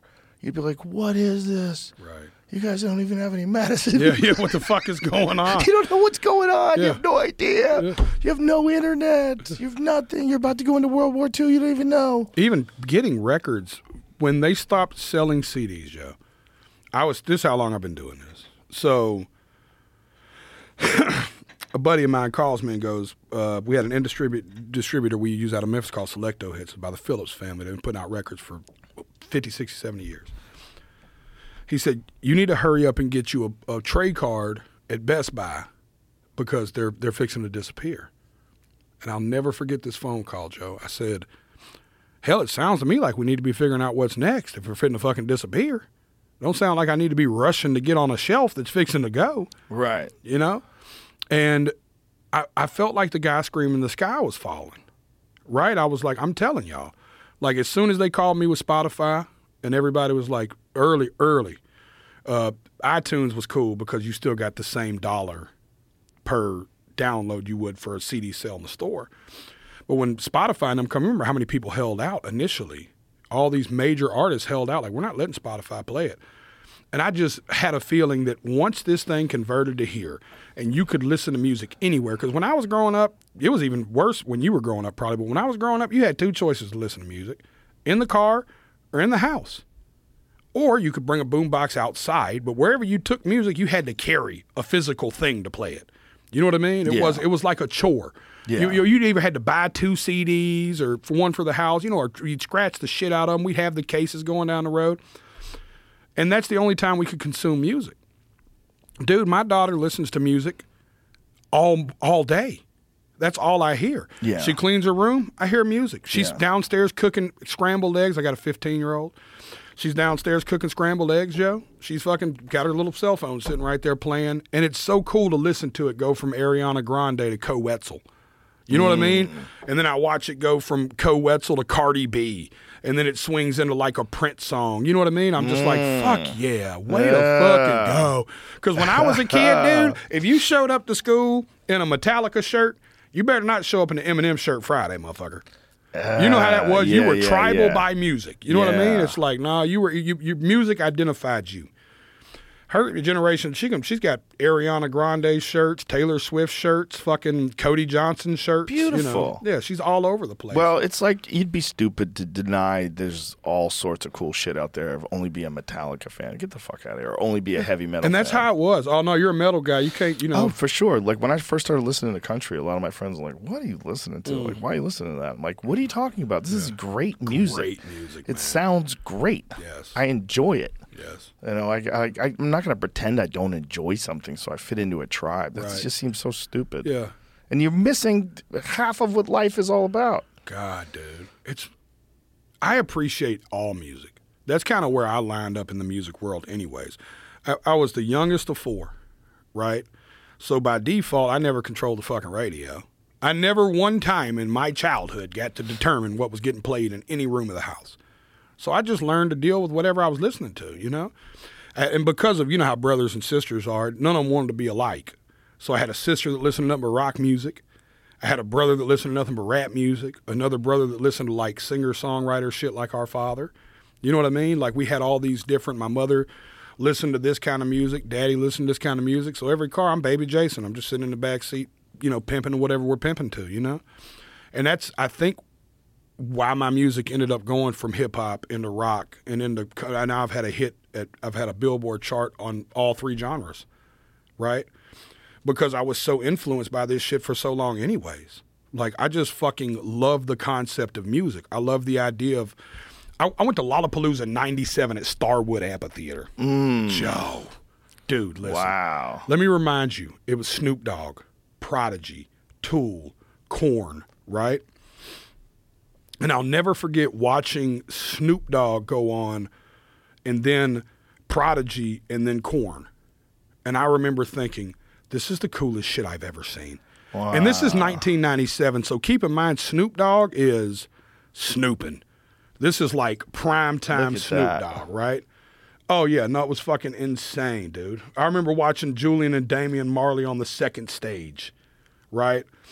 And us sliding down the hill in the rain. And I just remember going, man, if you can go from Snoop Dogg to Tool, you know what I mean, and to Korn, and all these fans were the same people. The same people that were acting all tribal at school were all here singing every word of Snoop Dogg and every word of Korn. And right then I knew those lines were just going to get more blurry. And then the phones came out. You know what I mean? It's not weird now. Like, I love the genre influences. I love hearing an 808 and a Morgan Wallen song. You know what I Yeah. mean? Like, it's just a moment I just fucking love that had. I love that tip when Zach Crowell first started producing them old Sam Hunt records. And the first time I heard Break Up in a Small Town and She Would Get Down, and you just hear that fucking pounding 808. And you're like, this is not country music. This is awesome. They have officially brought hip-hop into country music. You know what I mean? And Yeah. I just think I love anytime people can tastefully bring shit together. I mean, that was one of the cool things about early hip hop too, is samples. You know, Yes. it fucked them up when it came to licensing, and a lot of people had to pay a lot of money because of that, because they had hits that sampled other people's music, like Vanilla Ice, famously, right? Oh, yeah. I mean, that was under pressure. And then he 100%. tried to dispute it. Which was the ridiculous. craziest shit I've ever seen in my We're life. listening to the That same was like, thing. What? We all heard it. There's no way. If my mom could figure it out, you're fucked. Yeah. You know what I'm saying? If my mom was like, that sounds like the same song, I was like, you're not winning, you know. But there was some great uses of sampling. There's like and songs and rhythms and different beats. It was really interesting. It was an interesting thing that happened that sort of emerged from the hip hop world of combining music to make a totally unique product that's arguably as good, if not better, than the original. Yeah. I mean, they made some amazing songs with 100%. sampling. That the sampling made the song better. Oh, 100%. Yeah, it was fun. Yeah. It was fun too. And Oh, it was so also cool. an homage to all these other things they were sampling. Yeah. I mean, how many movies did they say? How many times did people use "Say Hello to My Little Friend" in a hip hop God, song? dude. You know, I was telling Stanhope, talking about sampling, for about 3 years, I opened my show to a Stanhope bit. So the stage would go completely black, and you would hear his bit about, yeah, a lot of people here tonight are counting on me for a good time. That's why I drink booze. I don't count on you for a good time. I'm going to have fun no matter what. What if I get up here and I'm too drunk and I fucking blow it? And I don't tell one funny fucking joke and everybody hates me. It wasn't my fault. You should have drank, cocksucker, or whatever that bit was, you know? Yeah. I'm butchering it, but it was the bit. And we literally played that every night. I got a Joey, I don't want to spoil it, but I got a Joey bit on the new tour that we're opening with. This fucking Nice. dope. But yeah, I love it. Imagine it goes stacking if you hear fucking Stanhope. And the best part is Stanhope was like, why didn't I know this? And I was like, I think that's what makes it so cool. So I fucking did it for years. I wanted to reach out, but I was afraid you'd want money or something. Or I'd have to pay whoever fucking had, because it was one of the old albums, you know? That's hilarious. Yeah, Yeah. maybe somebody else owns it, right? Yeah, that's always the It might be fucking- one of those things. Yeah, that's always the sketchy part. I'm gonna have to find out about the Joey Diaz sample because I'm gonna put it on the next record anyway. I'll ask. We'll Yeah. get. Well, you know Joey. Yeah, I'll hit him. I'm gonna send it to him. And be like, yo, I want to. I'll tell you which one off camera because I want it to still be a surprise at the show. Okay. So, but it's cool. It's a Yeah. good idea. Yeah, it's the whole way of you're doing it, of just doing what you want to do, and just having a good time. It comes through in your music, man. Like your expression, it comes through. It's awesome. Thank you, man. You know Josh Adam Myers, right? Sure. I got to tell you my Josh Adam Myers story. I played Fremont Street the weekend of Skankfest last year. So Skankfest is on. Just coincidentally. Coincidentally. Oh, boy. Skankfest is on this part of Fremont, and I'm on the middle of Fremont doing the stage, right? And we have literally, and I'm proud of this, by the way, we have the biggest crowd they've ever had at a Fremont Rocks, ever. Like, literally. The mayor comes and meets us. Now keep in mind that my wife, Joe, and I don't know what you know about her, but I want to tell you a piece of her story too. My wife grew up in Las Vegas, Nevada. My wife was a high-end escort her whole life. That's what she did when I met her. I was broke. I was living in a 1996 van, literally, didn't have a house. And this woman has like 2 condos and a few sports cars, right? She's like fucking bawling. It's so funny now, the internet, when I won these awards, are like, this bitch is a gold digger. I was like, I was the gold digger. You know what I'm saying? Like, this woman had so much money. So the irony that we're sitting here meeting the mayor on Fremont Street, and she's like, holy shit, we fucking did it, because she's got a podcast and a huge Patreon, and she's just crushing on her own regard. Love you, Mama Bear. Shout out to the Dumb Blonde podcast. But thank you for firing up that Coco one more time, that laughing gas. But and I'm leaving, and I know Skankfest is there, so I'm ready to go. I'm like, we're going to Skankfest. I'm fucking almost blackout drunk, Joe. I may or may not have been fucking with my nose. I mean, I'm having a Las Vegas night, right? And I haven't done this in a long time. I'm like off my shit. And they're doing the goddamn comedy jam at Skankfest. So it's where Josh Adam Meyer does this music medley of funny, like, and Shane Gillis is up singing like Megadeth. Yeah, comedians sing songs. Bro. And I'm crying, though. It's so fucking funny. Sam Tripoli brought me up, and fucking I didn't know the song we were singing. I'm just fucking drunk. And when Josh Adam Meyer gets off stage, I look at him, Joe, and I go, I want you to open up my tour next year. I'm doing my first full arena amphitheater tour, and I want you to be my opening act. And I offered him money right then on the spot. I made the deal right there drunk, Joe. Wow. I didn't talk to this guy for 10 months. I'm sitting in CAA's office, right? And they're like, hey, did you look over the list of the one of threes? You know, it's the first, you know how it works. So it's like, did you look over your list of one of threes? I said, no, I've already got that figured out. I'm taking this comedian that does music. And they were like, what? I was like, yeah, I'm taking this comedian that does music. I cold call him, Joe. Right? I cold 10 months call him. later. 10 months later. He's Sitting like, this in guy CAA. did not remember that. Sitting in CAA, and I'm like, hey, Josh, it's Jelly Roll. He's like, what's up, bub? I was like, did you block that 2 months off I told you to block off? He said, I did, and everybody thinks I'm crazy. I said, you're not, motherfucker, you're coming. He was like, you're shitting me. So right now, Josh Adam Myers is going to open up he's actually hosting it. So between each act, he'll come out and do 10 minutes of like comedy music shit with the band. And it's fucking, that's my favorite story to tell, because Josh said, he called Steve Byrne, who's a buddy of mine, and Byrne said, listen, man, I don't care how drunk Jelly was. If Jelly looked you in the eye and told you you're doing it, leave those 2 months open. Wow. Yeah, Josh was like, everybody thought I was a fucking nutbag. I've been turning down shows. Wow. And I gave him what I offered him that night. I can't believe you can remember it. No, I remember the number vividly, because when Live Nation told me what they'd give him, I was like, oh, this is going to cost me some money. Fuck. And I was a man of my word, though. I was like, yo, I'm going to eat it. Let's do it. Beautiful. Yeah. It's one of them old school deals where the contract says something, but what we worked out is different. Yeah, but that's my guy, man. I told him I was going to do it, and that's my fucking... And we're still going to do Skankfest this year. We're going to fly in on that last Sunday and do it together. Because that night I got drunk and told Jay I'll play Skankfest for free whenever. You know what I'm saying? I hit Jay this year. I was like, yo, I didn't forget I'm coming, motherfucker. Skankfest is a wild experience. It's the gathering of the juggalos for comedians. It is. It is really fucking awesome. It seems so insane. They're That's singing it. Rob Zombie. That's him right there. My favorite thing was fans all day called our group Gilly Roll. Gilly Roll. Yeah. Best night, dude. That's Fucking, awesome. It was really cool. And I'm excited to have Josh out too, man. I think he'll bring a whole different element to the tour, because we're taking Ashley McBride's doing 6 or 7 dates, the Grammy Award winning. Chase Rice. When I come to Texas, we're here. Do you remember the date, Jamie, I told you? September 21st, I'll be here. If you're in town, I'd love for y'all to come out. And I got 3 6 Mafia doing all the Texas dates, the original group, DJ Paul and Juicy J from the legendary rap group. So this is big. They were one of the first people that gave me my chance.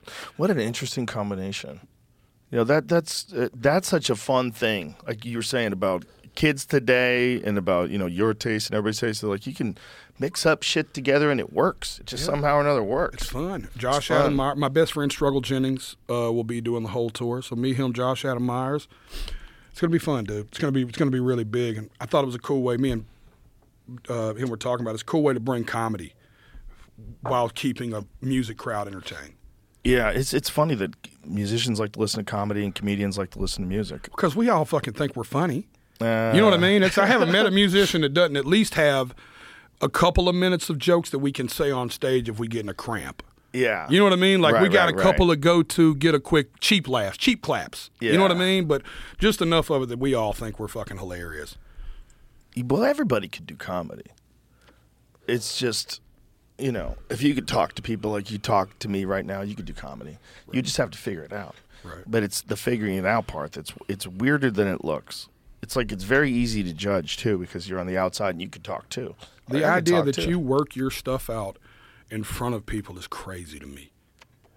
That's what I admire the most from comedians is like, as musicians, we got a little cheat code. We get to go sit in a room and get really weird and like fuck up 1,000 times before, and nobody will ever know it because by the time we put the song out, you know what I mean? Yeah. We wrote 70 songs and picked 7 and reproduced them 10 times, and it's like where y'all motherfuckers are like, you're just up there like, yeah, I thought this was funny in the car on the way here. Let's see how it works in front of 500 strangers who are staring at me. I think it's like everything. You get accustomed to stuff. Like, you know, the problem with like going back to 1936 is that we're accustomed to 2023. Right. If you lived in 1936, you'd be fine with it. If you were a fighter, you'd be fine with being a fighter. Right. It would be a normal thing for you. You've always been doing martial arts. You're used to being in pain. You used to getting punched and kicked and strangled. You'd do it. Like just like if I was a musician, I would do music. You would figure out. You'd be a chess player. You would be a fucking whatever it is, man. There's like things that people do where they figure something out and then they become that thing, whether it's a soldier or a fighter. And there definitely are people whose personalities are more aligned to certain types of occupations. Yeah. But like how much of that is chance? How much of that is your personality sort of evolved along with your obsession with whatever it is, whether it's music or comedy or martial arts or sports? People become a sort of a conglomeration of all the other people that are around them too. There's a lot of that. So there's like this giant influence from all over the place. Yeah. Well, like I tell, with my music, because it's changed over the years, the man changed. I just drug the music along, right? Like, as my heart and my spirit changed and my views about life and people and my spirit changed, so the music changed. You know what I mean? Yeah. So, you know, Joe, I don't know if you know this, but I spent most of from 14 to 25 in jail. Yeah, I do know that. I spent like a ton of time. At 16, I was charged as an adult for a charge, and what did you do? It was the first time I've ever actually talked about the charge. I just say it was a heinous crime. Admittedly, it was horrible. We robbed a couple of guys for some weed, but they called the police because we took some money and some stuff, and it was an armed robbery. I mean, we went in there with a gun. I regret it every day of my life, Joe. You know, I mean, I was a kid. Now, I'm not making an excuse, but I would like to paint the picture that I literally did not have pubic hairs. I'm a 15-year-old kid when it happens, you know? And I still feel horrible about it. But because the state of Tennessee has a zero forgiveness policy for violent offenders, I've carried that unexpungible felony for 20-something years. It prohibits me from getting houses. It's prohibited. It's put me in, I mean, life insurance, homeowner insurance is higher if I can get it at all. I can't get life insurance at all. Just because they have most of them won't give you a decent policy as a felon. I can't volunteer at the YMCA, the Young Men's Christian Academy. Won't let me, you know, just me and my wife just got turned down for a house. I'm in a place in life where I go to buy my dream home, guard gated community, golf course. Man, I'm crying, Joe. They accept my offer. Everything's going crazy. I'm like, this ain't be real. They turn me around and say, no, the golf course won't let a felon be a part of the community. You know, and I'm a fucking dude. I'm a 15, 16-year dude. But the idea that there's just this one definition, this one solid yes or no, this is a thing. You have the mark on you, right? And it's not an individual with individual circumstances. Right. That's so ridiculous, and that's not what a human being is supposed to be about.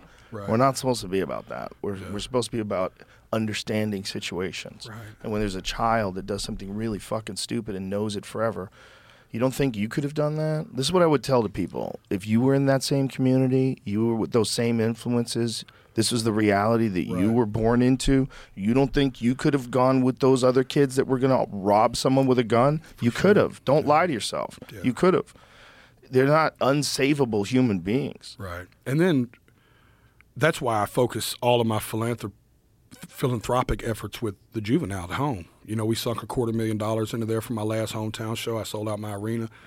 Big, craziest night ever. You know, fucking the hometown arena. You know how big that shit is. When you do the hometown, it just hits different. Yeah. You know what I'm saying? When you're like, oh, no, this is home. You know what I'm saying? Like, oh, they like me at home.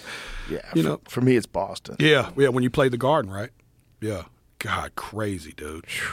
I just couldn't imagine the emotions of just like, dude, I fucking ate shit at this comedy club here. I fucking talk fucking kickboxing and shit out here for fucking $20 a session.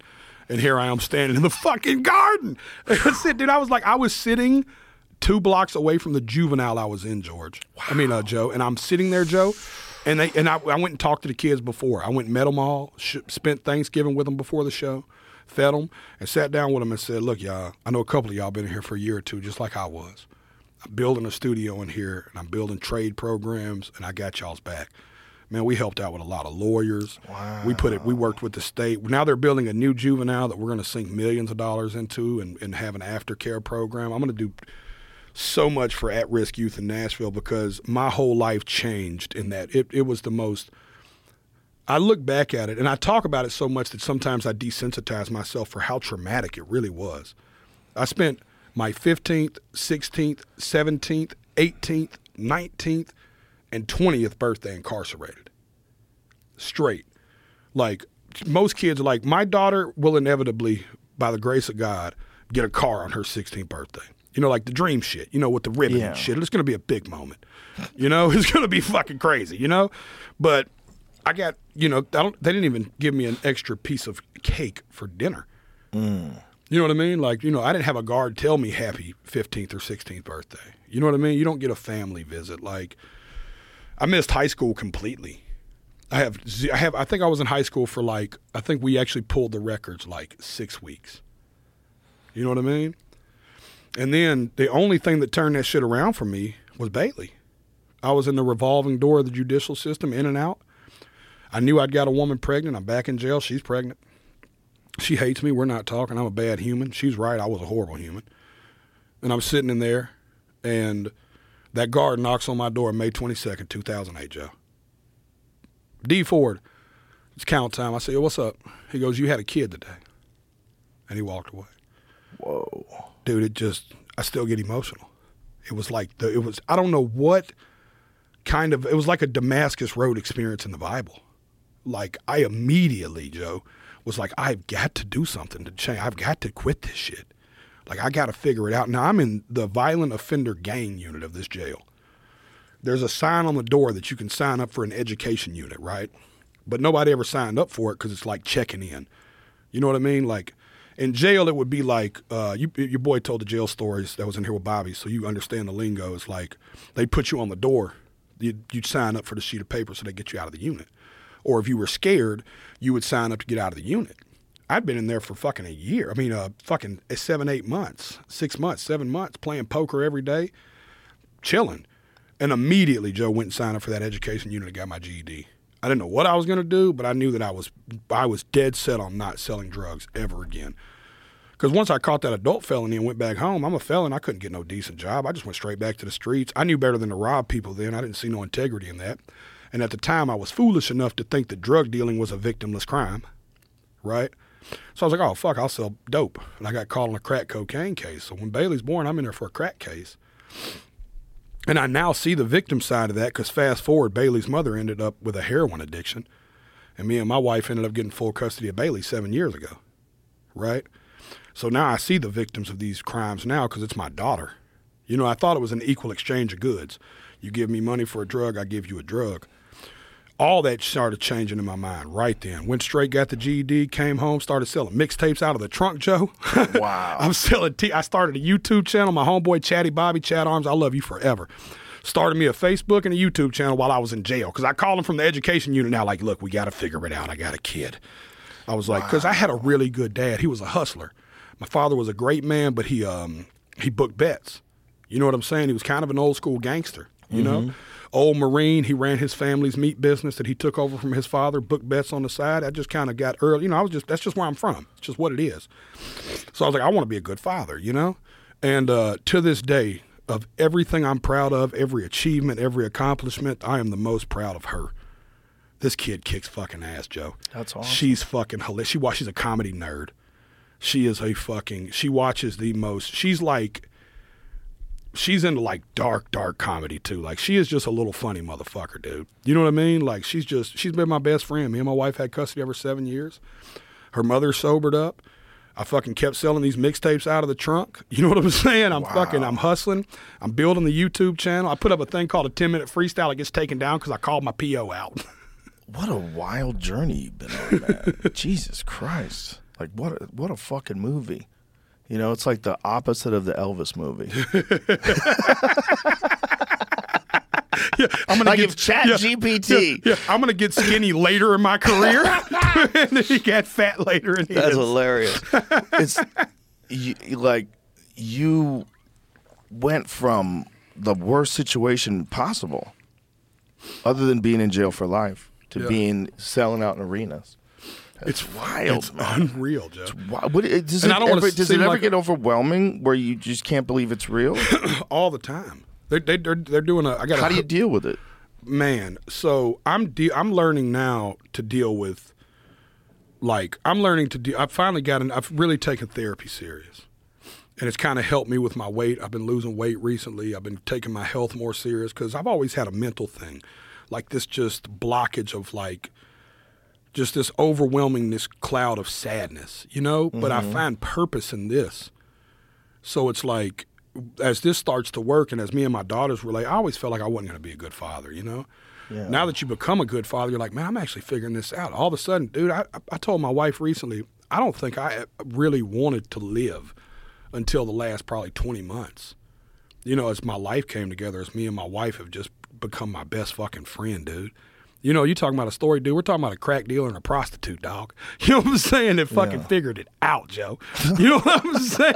It's like me and her joked the night I won those awards at the CMT. I grabbed her and I whispered in her ear. I said, "Bitch, this is the greatest trick ever pulled.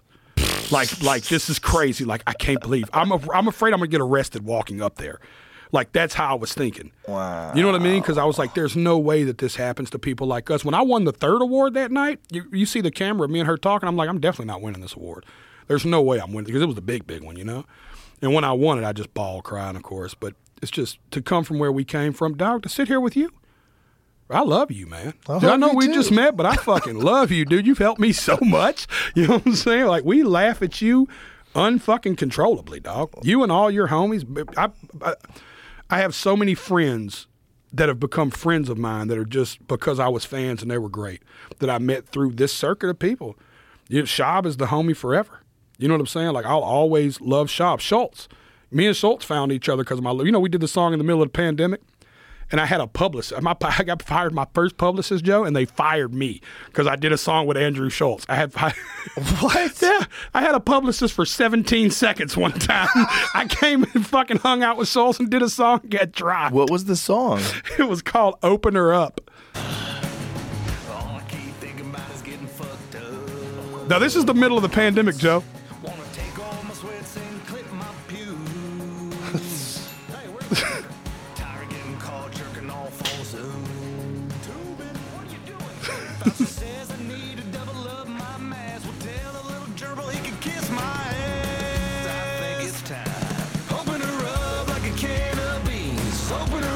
Oh, okay. So you had this was perceived as being anti-COVID lockdown. I guess.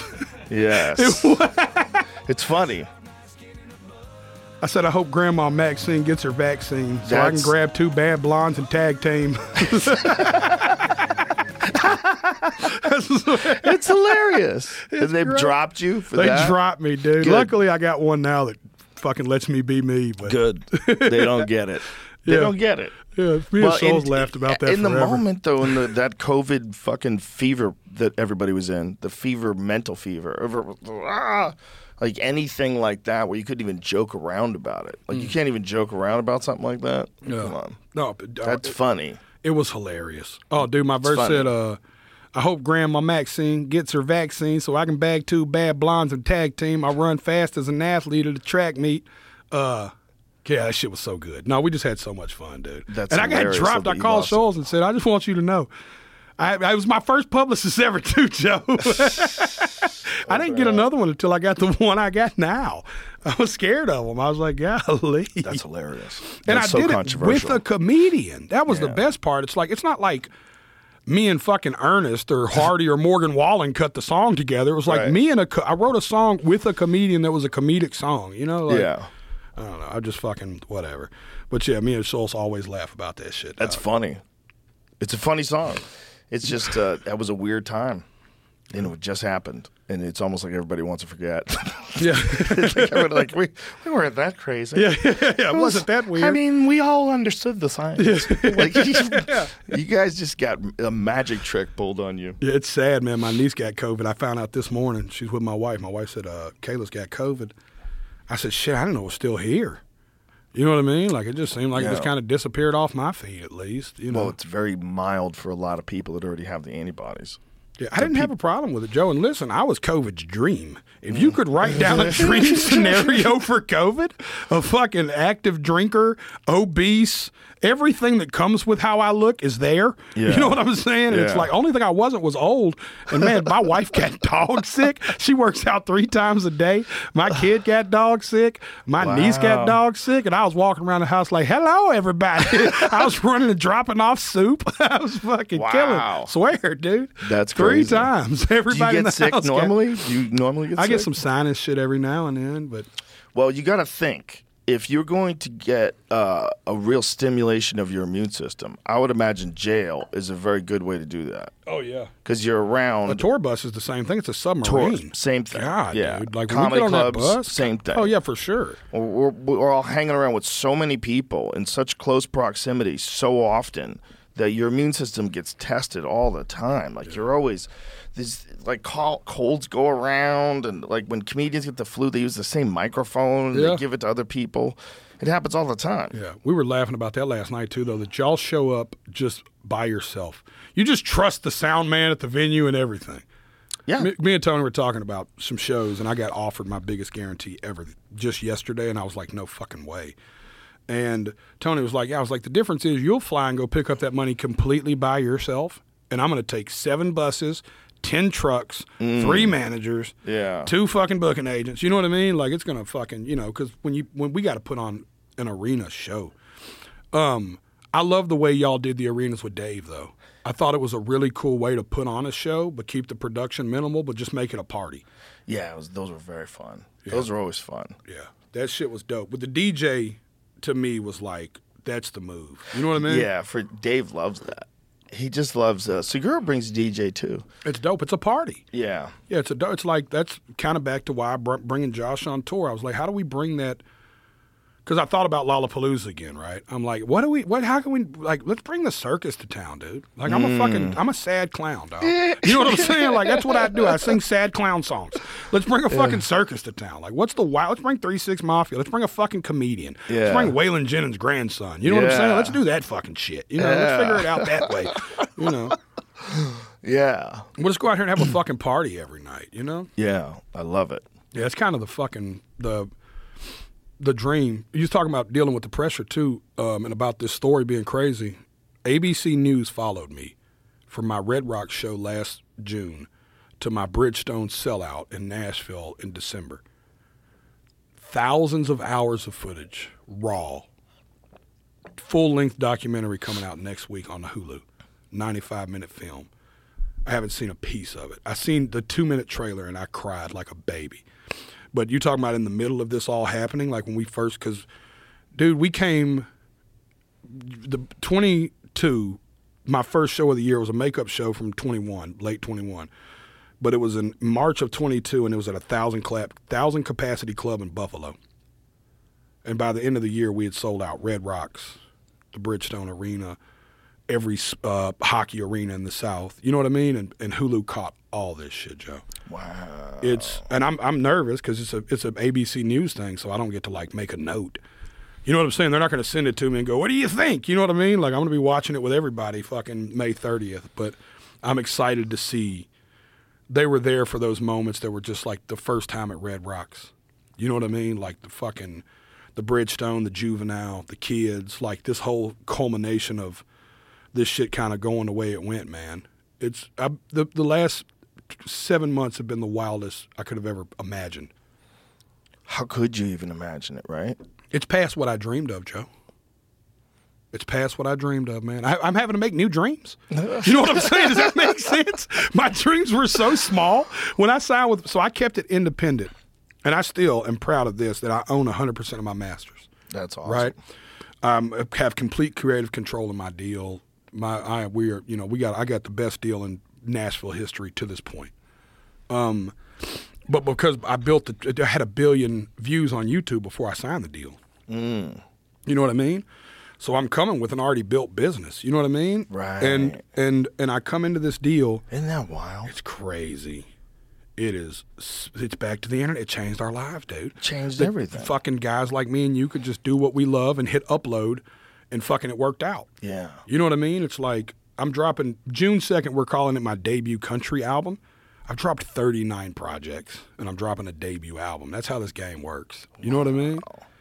But the way the deal's structured out, and the way I come to them, and I'm like, yo, just let me, and like, it's different than every other artist in town. I just give them a record and go, this is the record. You know, like I'm not playing no games. You know what I mean? Like, and it's the best thing. And these people have changed my fucking life. They found me a publicist that was not afraid of me fucking talking about doing DMT with Joe Rogan. You know what I'm saying? Like, country radio gave me my first hit. You know what I mean? My first actual big hit was Son of a Sinner. And this all happened when I dropped Save Me. Did you ever get to hear Save Me? Yes. Can I do a Jamie Pull That Up moment? Yeah. Just because this song is like, the first 12 seconds was like when I found my voice. This is how I got the Shinedown tour. Brent Smith called me from Shinedown. And he said, I'm still a nervous singer. And he was like, it's one of the best vocal performances I've ever heard. And he's fucking, you know, Brent Smith to me is like top 6 frontmen in rock and roll, period. Let me hear some of this. I just remixed this too with Lainey Wilson. So the album version will be fully produced because this is acoustic and it'll have Lainey Wilson on it. This is June 2020, Joe. Somebody save me from myself. I spent so long living in hell. That's all you got to do, Jamie. But that's the one that did it. Every label on earth called me, and none of them understood what I wanted to do except for Broken Bow Records and BMG. Wow. Yep, John Loba got it. He didn't hesitate. I wrote this, shot that, recording it, and uploaded it that day. Smoking is hopeless, but feel like it's all that I need. Something inside of me's broken. I hold on to anything that sets me free. I'm a lost cause. Baby, don't waste your time on me. I'm so damaged beyond repair. Life has shattered my hopes and my dreams. I'm a lost cause. Baby, don't waste your time on me. I'm so damaged beyond repair. Life has shattered my hopes and my dreams. So at this time, Joe, all these labels are calling me from L.A., and they're trying to pitch me like as a pop artist. And I'm like, yo, I want to play the Grand Ole Opry. You know what I mean? I was like, we got a different thing going on here. I'm not who y'all think I am. You know what I'm saying? Like, I want to play the Grand Ole Opry. But what is, pop is short for popular, right? The thing is authentic is pop. It's popular. Yeah. People love it. They love it. They just don't get enough of it because they were kind of spoon-fed nonsense for so long, and it's machine-created boy bands. And there was just like so much nonsense that was going on. Nashville did it too. I called it the Nashville Build-A-Bears. And it's like, and these record labels would find the guy, didn't even care if he could sing. They'd be like, he looks the part. They'd get him somebody that would dress him up. Somebody would write him a hit song. They'd put the bear on the hat. They'd give the bear a guitar. They'd put the bear in front of a big country star, and then the bear sings. You know it's kind of amazing that nobody has figured out how to do that with comedians. Just find some needy actor and teach him how to do stand-up and write all the jokes for him and take half the money. No, dude, because it's like there's a thing where we got to connect to you personally from there. We got to feel like you believe what you're telling us. Yeah. Right? And I think we're going back to that in music. Because, listen, let's talk about the 70s and me and you love so much. They wasn't the greatest singers. No. Like Hot Take, but they sung from the soul, man. And Authentic. you felt like it was their story. Yeah. You know, so it's like, then we went through an era where you just, like, the song always matters more than anything. It's got to be a good song. Yeah. But we went through an era where you just kind of, it was just songs. You didn't really, there wasn't artists. That's, like, once again, why I think Zach Bryan, Hardy, Morgan Wallen, these guys in the country space that are really connecting big. You know what I mean? Is because these dudes are writing their own songs and singing their own pain and their own struggle. And, like, you connect to the artist and their emotion. Like, dude, when I meet James Taylor, I'm going to cry. Like uncontrollably sob like a baby because his music has done so much for me. You know what I'm saying? That's it's amazing. like, you know what I mean? Like, because I connect these songs to him in such a way, and they've meant so much to me. And they've done, like, Fire and Rain has pulled me out of the darkest moments of my life. When I watched my father die, our favorite song is Fire and Rain. I watched him pass away at CLL. I'm in the room with him the last 90 days of his life. The greatest experience ever. To sit down with him every day. When he's knowing he's dying, I'm knowing he's dying, and we're just sitting there fucking having cocktails and talking at the fucking hospital. 90 days. And Fire and Rain just was like, it helped me as recently as then. I can tell you times it helped me when I was 16, times it helped me in jail when I was 22. You know what I mean? Like, this song somehow always finds me when I really need it. Like, I can go to it like a, you know, like an old neighbor that gives you some good wisdom. You go knock on the door, they'll tell you something. Like, I can get alone with James Taylor and have that moment. And I connect with him so personally in that way. And I think we went through an era where the artist and the music didn't connect like that. And now we're kind of sliding back into that era. You know what I mean? Like, it's just something about when Zach goes, to you, I'm just a man. You know, it's like just something you just look at him and go, I fucking believe you, man. Yeah, I believe him. You know? It's like when you hear me belt out Save Me, you just immediately go, I don't know this guy, but fuck, I believe that. him. Yeah, you know what I mean? No, you're authentic as fuck, and so Zach, and it's a great time for that. People, that is a mainstream thing now. It's not just some like weird niche-y thing that gets second looks at after the popular stuff. Right. It's the most popular stuff for a lot of people, and for it's just more nourishing. Oh, you know, well, the streams are showing it now too, though. The streams are like, we're seeing it happen. Like, Zach Bryan was top 2 biggest country artist on earth last year, streaming wise. You know, it's like, and the single didn't go to radio until after. You know what I mean? It was just so. What Morgan's doing is just unheard of. I mean, he's the king of country radio right now, the king of country music, period. I mean, that kid is just on fire. And I don't know when this comes out, but I know you're listening, Morgan, and I hope your voice is feeling better, and I love you. Yeah, he had to get some operation. I think they're just putting him on a real vocal rest before they try to cut. Oh, that's right. They'll try to cut on you. They were worried that. Yeah, they'll cut on you dead last. That's the singer's rule. Is don't let them cut on you unless you just have no other choice, because that's so risky. How many people have ever had the operation? I think Jacoby, my boy from Papa Roach, did. I need to talk to him about it. He had one, and man, that dude, he's a screamer. You remember Papa Roach? I mean, you know, he really goes for it. And I think since whatever he went through with his voice, he got through it, whether it was a surgery or not. He's on the other side of it and sounds incredible every night, and still can do 5 shows in a row and belt. That's great. Yeah. That would be the scariest thing. Well, I was telling you before the pod started that of all the unhealthy habits I have, I take the voice about as serious as I can. You know what I mean? Like, I hydrate the shit out of it. I get IVs every week. I do everything. My green room's really relaxed. You'll see it's a party. I believe the green room's a party. You know what I mean? And it should be. And I don't leave the green room or get weird before shows, except for 12 minutes before I go on stage. I'll sneak to a corner and run a scale. But just little things, you know what I mean? Yeah. But Morgan's also just, you know, he's working really hard, man. Doing 4 or 5 shows a week. He's the biggest artist on earth. I know what my schedule's like right now, and I'm fucking like a gnat on a bull's ass compared to where Morgan's at in his career. For a guy like that, it's kind of a balancing act, I guess. It's like you want to make hay while the sun's shining, but also, you know, maybe it's just too many shows. Yeah, You know, maybe you just have to say for health's sake, you can only do X amount of shows. And he might be figuring that out now. He might have just finally pushed his limit and been like, oh, man, I hate that the internet wasn't gentle with him. Like, What happened with Miley Cyrus? Didn't she had a serious voice issue as well, I right? was just looking. Yeah, she had vocal surgery in 2019. Said she had tonsillitis. wow. Oh, she And still they had were, her like, tonsils. Also had something with that, but yeah, it was like, there's like a list of people that have had vocal surgery, and like Adele had it. Yeah, Steven Adele Tyler had did. it. Now, you know what? I remember the Adele story because she debuted back at the Grammys. She sung at the Grammys that time, and everybody stood up and cried because there was a moment where, like, the world was worried that Adele wasn't going to be able to sing again. Right. It's a scary thing, man. My heart is with Morgan, not just because we're homies, but because, dude, if I wake up in the morning, Joe, and my voice just sounds something off, I panic a little bit. Like, I have a small anxiety attack. Even if it's just because I haven't drank enough water or cleared the cobwebs or fucking ended up at the mothership with Tony Hinchcliffe and got blackout drunk. Whatever, right? You know what I'm saying? Yeah. You know, it's like I still have a moment where I'm like, hello? Hello? You know, I just know I don't sound right. So I can only imagine, man. That dude's probably petrified right now.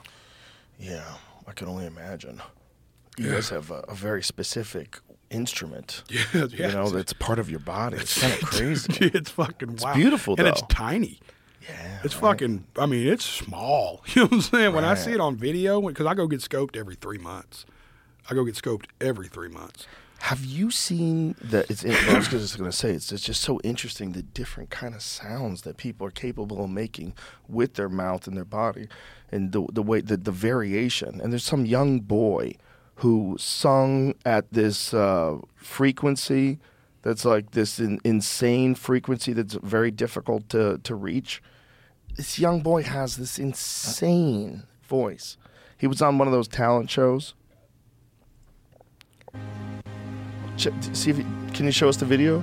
Here, watch this young boy. I mean, how old do you think he is? God, he's got to be 8. 13. Wow.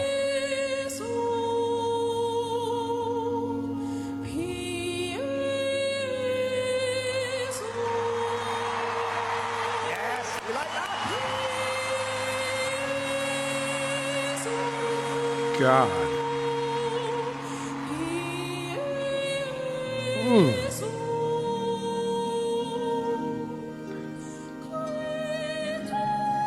God.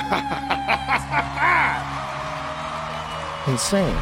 That makes me so happy.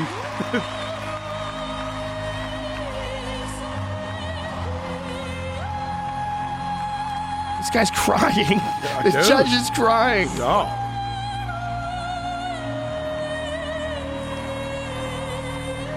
And his eyes. So young. So young, but just so good. You just see it. That's incredible, right? Oh, dude. I get to what show is that on? Do you know, Jamie? I think that's America's Got Talent, right? Yeah. I'm doing the season finale of American Idol this Sunday. I'm getting to sing on it, me and Lainey Wilson. And there's a kid this year on American Idol, Joe. His name is Ian Tongi, Tongi. He did this James Blunt cover.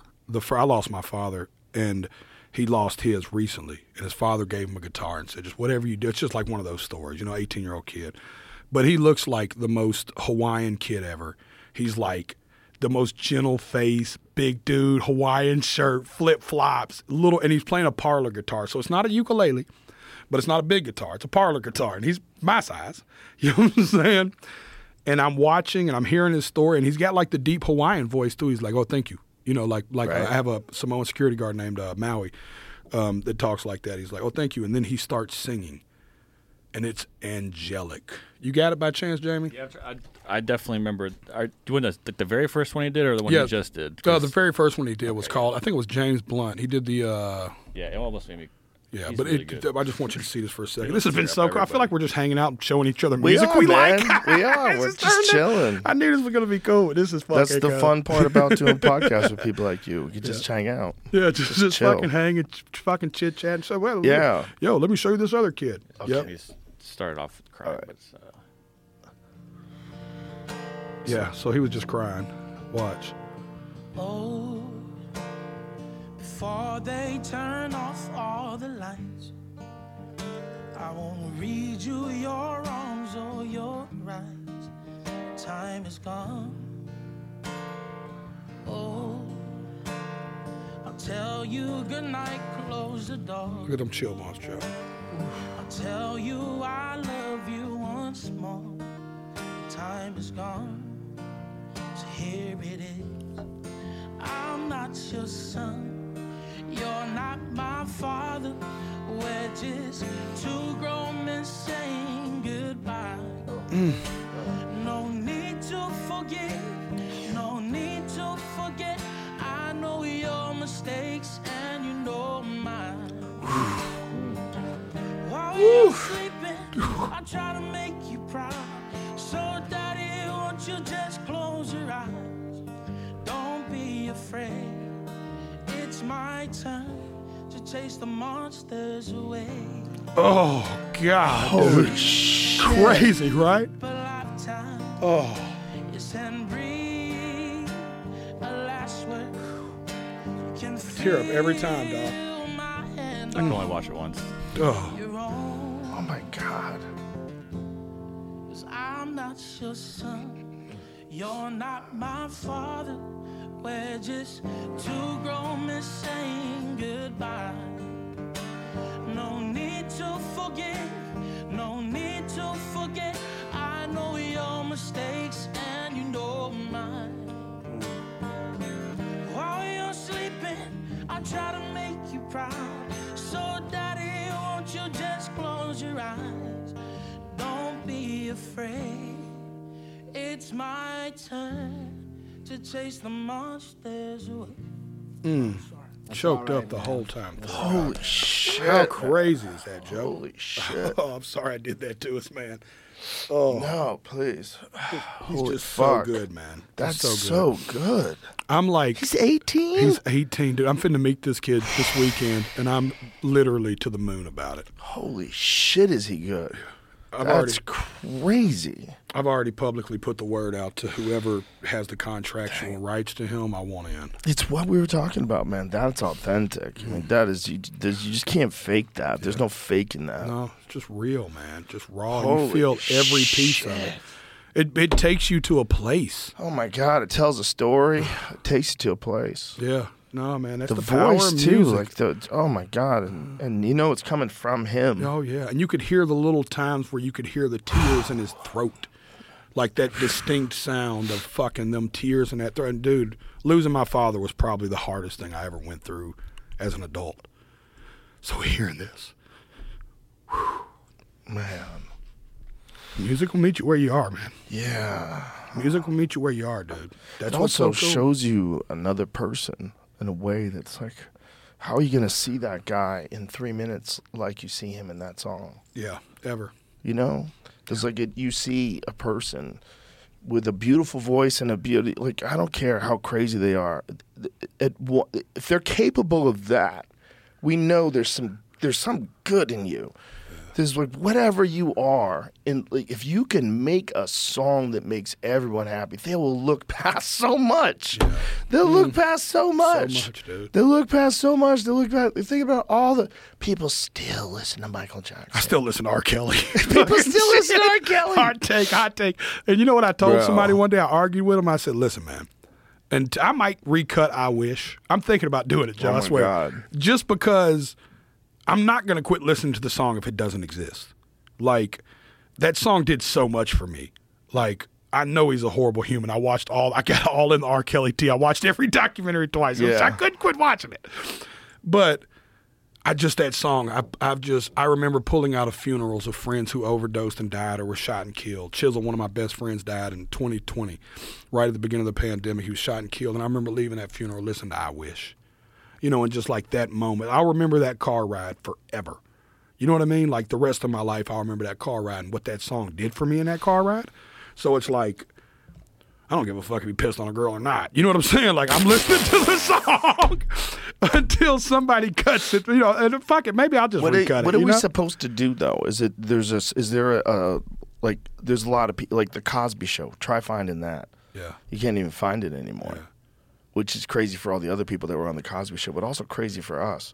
Because I think you kind of maybe should be able to see that stuff. Yeah. I think kind of like just removing it because, you know, the head guy's a crazy rapist. Yeah.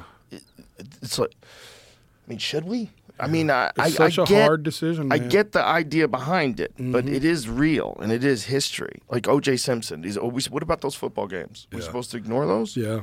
Like, can you watch those tapes? Are you allowed to watch the tapes of the guy who probably maybe fucking might have, maybe did could've whatever. happened. If you watch his Twitter, you know what I'm Maybe saying? could have something.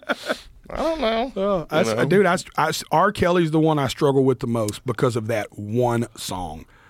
And it's like, I'm just like, look, y'all, you just don't know how much the song has done for me personally. When you're a 16-year-old kid carrying a casket of a friend that got shot and killed, and this song hits you in that moment of your life, you just look at it different. You know what I mean? You're just like, yo, this song has done insane things for and me. as many awful things as he's obviously done, does that negate the great things that he's done? That's the Right. question. Like, Yeah. you allowed to listen to the great songs, Right. or are we just boycotting it because Right. it came from that? I get it. I get both sides. Yeah, I do too. But that one song, man, I'm hanging on to. Bro, You know for what me, I'm it's Real Talk. Yeah. Real Talk's that's the song. Real Talk. You know that song? Oh yeah. Oh yeah. You talk about Don't you Michael. think I got enough bullshit on my mind? Real Talk. That's like for me with Michael Jackson, it's Human Nature. I'm gonna listen to Human Nature forever. You know what I mean? Like I just that's a good can't. song. God, it's just God, that's a beautiful song. yeah. But maybe we'll get. But here's lucky the if thing about somebody Michael cut it. Jackson here.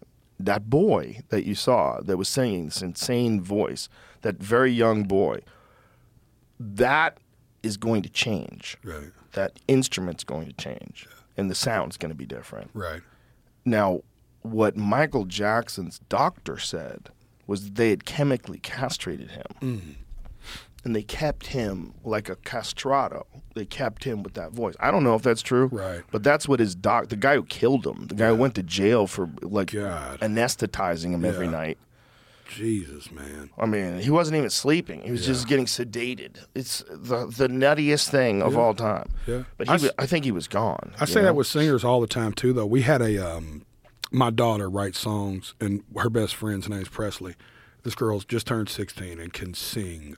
It's unbelievable. I mean, it's like one of those just natural. I don't have the natural thing. I had to work really hard to learn how to sing. She's just like naturally got it. And when I was talking to her dad, I said if she was a 15-year-old boy, I'd be worried because his nuts hadn't dropped yet. So anything you're hearing from him, I don't know how that's really going to translate when he really goes through a testosterone-style puberty. Right. You know what I mean? That voice is changing for sure, where she's going to be pretty. You're getting a tone from her now that'll be very close to her real tone, where like that first kid we seen at 13, now he can train his voice to always be able to sing like that. Oh, really? I would think that there's a muscle there he can work. He should be able to work up. I'm learning about it, though. I never took a singing lesson until probably 2 months ago. Really? Right before I sang on TV. At the CMTs, I went and met with a guy and took 2 lessons because I was just nervous. I'd never, CMTs was like my night. It's the night I met you, 2 nights, the night that I came up to the club. Yeah. You came to see Ron White. Yeah, I came to see God, he killed. Brian Simpson man. killed, by the way. But Brian Simpson, that one of the jokes he told that night, I still think is one of the best bits I've heard in a long time. Brian Simpson's he's an unstoppable force right now. Oh, dude. He's very funny. No. The WAP bit. Yeah. It's one of my favorite all-time bits. The what is it? I don't want to. Don't mess it up. Yeah. Yeah, we can't. But you know what I'm talking yeah, about. Yeah. Okay, but that shit, it was. I cried. Yeah. We talked about it. You know how you talk about stuff when Yeah. you leave the comedy club? Like, that's all we talked about. But I go to the CMTs that Sunday night, big time singing on, CBS performance. I'm up for 3 awards. I think I have a chance at 1. I don't think the other 2 are possible. But we're still in the place of like, you remember Ron White's old skit, we're not supposed to be here. That's like Right. our whole thing in life right now. Like everywhere we go, it's like, how the fuck did we end up here? Yeah. Last night I was naive enough to think I was going to go to the comedy club and just leave and nobody would know me or want to hang out. You know what I'm saying? It's like fucking, and I'm looking at Kill Tony like I fucking hate you at 1:45 in the fucking morning. Well, people were happy that you came in when Ron was here too. Yeah. No, they were yeah. dope. We bought every mothership lighter you had. I did, dude. I did. We bought like 100 of them. We've just been passing them out. My bus is that's full of hilarious. orange mothership lighters. That's hilarious. But I took a vocal lesson before that performance because I wanted to make sure Just I was... one? I took 2 right before. I took. How do you? Wow. So, like, But he was teaching me about the scale and working up and getting my range and stuff. you think you're going to continue to do that? Yeah, So that's a man. new thing Yeah, you're for gonna do. sure. I've been Yeah. playing a little guitar. I've always played a little guitar. Now I'm playing a little piano. I just want to nice. get better, man. I love this stuff, Joe. I can tell. I love it, dude. It comes out, man. Like, you know, that's what we've been talking about. Authenticity is it's what we want. We all want it. I don't know if I'll know? put songs out for the rest of my life, but I can promise you I'll write them until I die. Mm. You know what I mean? Does that make sense? There will Sure. come a moment where I'll feel like maybe my time to sing them's over, but I'll never quit writing songs. Like, I will write songs fucking as long as my mind. You know how old people play tic-tac-toe to keep their mind sharp? Yeah. I'll just be strumming a G, just fucking writing a melody. You know what I mean? Like, that's just, I don't know, man. It tickles me. I know what it can do for people. Dude, I've watched me and you sit here and laugh at the fucking roller derby queen and Rosie and then cry to M. Tongi together in the same fucking couple hours. You know what I mean? Yeah, Like, it's that's true. what's so cool about fucking music, you know? That is what's so fucking cool about music. I have a Spotify playlist that I Yeah, do you have a pre-show playlist? Ever since Cat put you I on gotta that? put it out on Spotify. God, I that's haven't dope. I haven't released it yet. Yeah, let me sneak in there. But for you, it starts out with "I'm Your Boogeyman." dude. is this other half a joint, the laughing gas too? This is how when we get into the green room. Yeah, baby. As soon as we get in the green room, it's like it's time to go. That's it, baby. Who's got the lighter? Ice cubes. Showtime, 30 minutes. Woo! This is how we started off.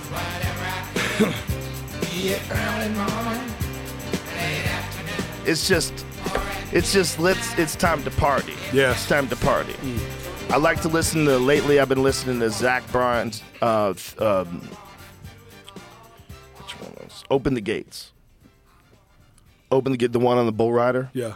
Dude. Oh, yeah. I like to listen to that one right Yes. before I go up. Ooh. Dude. Ooh. All of his shit is authentic, but this one is like, it's deeply ingrained in the rodeo riders, fucking widows, and just, God. Yeah, You ever yeah, listen to man. Cody Johnson? no. Cody Johnson is a cowboy. He rode bulls. Keep it going. Yeah, play that pimpin'. I want to hear this. Just turn it down so you talk. Shine with my mother's ring on your hand. A note in your pocket said I love you till I die. I can hear the bulls are coming to claim that they've been hunting. The son of a cowboy came to claim his daddy's right. And my baby, she's been crying at the thought of me dying. She knows there's no stopping a man and his foolish pride. So open the gates, I'm here to prove I'm better than my father was and where he came from too. Open the gates, I'm here to ride. To hell I go. He's riding the bull that killed his father. Ugh. God, dude. Jesus God, it's like that Jim Croce Jesus shit. Like, Christ. who's writing that song besides Zach Bryan? You know what I'm Jesus saying? Christ. He's riding a bull named To Hell I Go. Oh, He's riding a bull that killed his dad. fuck. Oh my God. I love them old fucking rodeo records, man. Zach and Cody Johnson are the two that I think have done it the I got to best. get into Cody Johnson. You got to, man. He's a Texas guy, too. I'm and going to write this on my phone right he's now. one of the sweetest humans on earth, man. Give me some Cody Johnson. He's got a song called Dear Rodeo. Is this Dear Rodeo? Oh, no, it's Till You Can't. It was his big smash. Hold on, will you play Dear Rodeo right quick? Because I think Joe, because this will touch Joe. So let me just give you a little backstory because I love stories with songs. Cody Johnson has a documentary on Amazon Prime that is about he tried to go be a professional bull rider and he fell short, right? And he wrote this song as a grieving to the rodeo. What's the name of this song? Dear Rodeo. Dear rodeo, I I'd be lying if I tried to tell you I don't think about you. After all the miles and the wild nights that we've been through, Lord knows we had a few. Dear rodeo, I'd like to say that I took the reins and rode away. Fucking heartbreaking. Wow. No regrets, no left unsaid, just turn the page. Oh, but you know better, babe. Between the almost atoms and broken bones, the dream of a buckle I'll never put on. I'm jaded. Whoa, I hate it. But somehow the highs outweigh the lows, and I do it all again, even though we both know I'd still have to let you go. So dear rodeo. Wow. And it's got this crazy build up. He did a remix with Reba McEntire. That's a on it. wild culture, man. Whenever we were in Vegas, there was like a bunch of UFCs and other things that I did in Vegas where the rodeo's in town. And you just see these bull riding motherfuckers walk through. They got a different kind of They're swag. a different kind of swag. They dude. got different kind of They swag. got that fighter swag. Kinda. Yeah, 100%. You know what I mean? That kind of just like what the who 100%. fucking wants it? You just see it in their eyes. Yeah, You they're know what I mean? riding bulls. Yeah. That's not a regular person.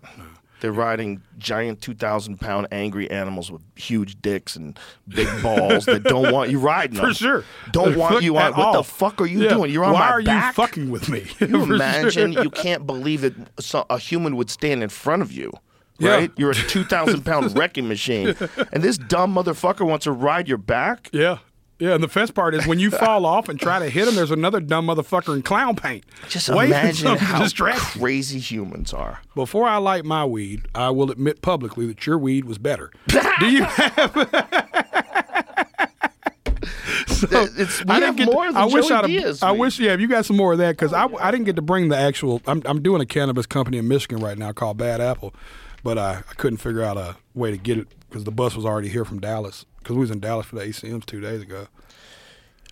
When you're traveling that much, man, the bus has to be like comfortable, right? You have to like make it your own. You guys got dude. like it all set up for like satellite and all that shit. I can't wait for you to come hang out on it. It's the crib. Oh, you It is got it set up? Oh, dude. I got that Elon Musk satellite, Oh, Bubba. Whatever that nice. Elon Musk shit is, I hooked it up straight to the back of that bitch. So you can get internet. Oh yes, high speed. I play video games on there. Really? Yes, and I got the triple pop out, so it gets fucking living room size in there. It's I live on that. I good? spend You can play video games yes, off of that dude. internet? I spend 150 days a year on that bus. This is the least shows I will have ever done because I'm playing the biggest venues I've ever played. You know what I mean? But it's like I'm normally like a road warrior, and even then I'm just never at home. We're just always something. I think I'm gonna sleep in my bed 3 nights in the month of May. God, And 2 damn, of them were dude. just 2 nights ago. But that wild ride that you're on, like you could stay on it as long as you want and do it as crazy as you want, right? Right. Yeah. And with you owning all your masters and being, you're in a great position, man. Nah, dude, it's bad. So exciting. Yeah, I can't wait to nerd out about the business of it off camera. It's been great. It's Yeah, been no, I'm fucking- sure. I mean, I'm it's just been, like I said, my dreams were too small. When I met with that record label, Joe, they said, "What do you want?" I said, "Well, I'd like to be written about in my hometown newspaper because I've never been written." This is like my request. I got 1 billion YouTube views, and I'm like, I was like, and I'd like to play the Grand Ole Opry. And the reason I signed with that label is because it's the first label I met with. When I said the Grand Ole Opry, they didn't laugh at me.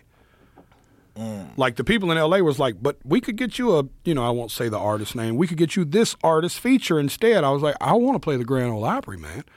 Y'all think, because they kept thinking I wanted money. I had a fucking 1 billion YouTube views, Joe. I didn't need money. We were okay. You know, the Weiss podcast was bubbling. Like, we were cool. I didn't want your money. Can you get me to the Grand Ole Opry, and can you get my local paper to write about me?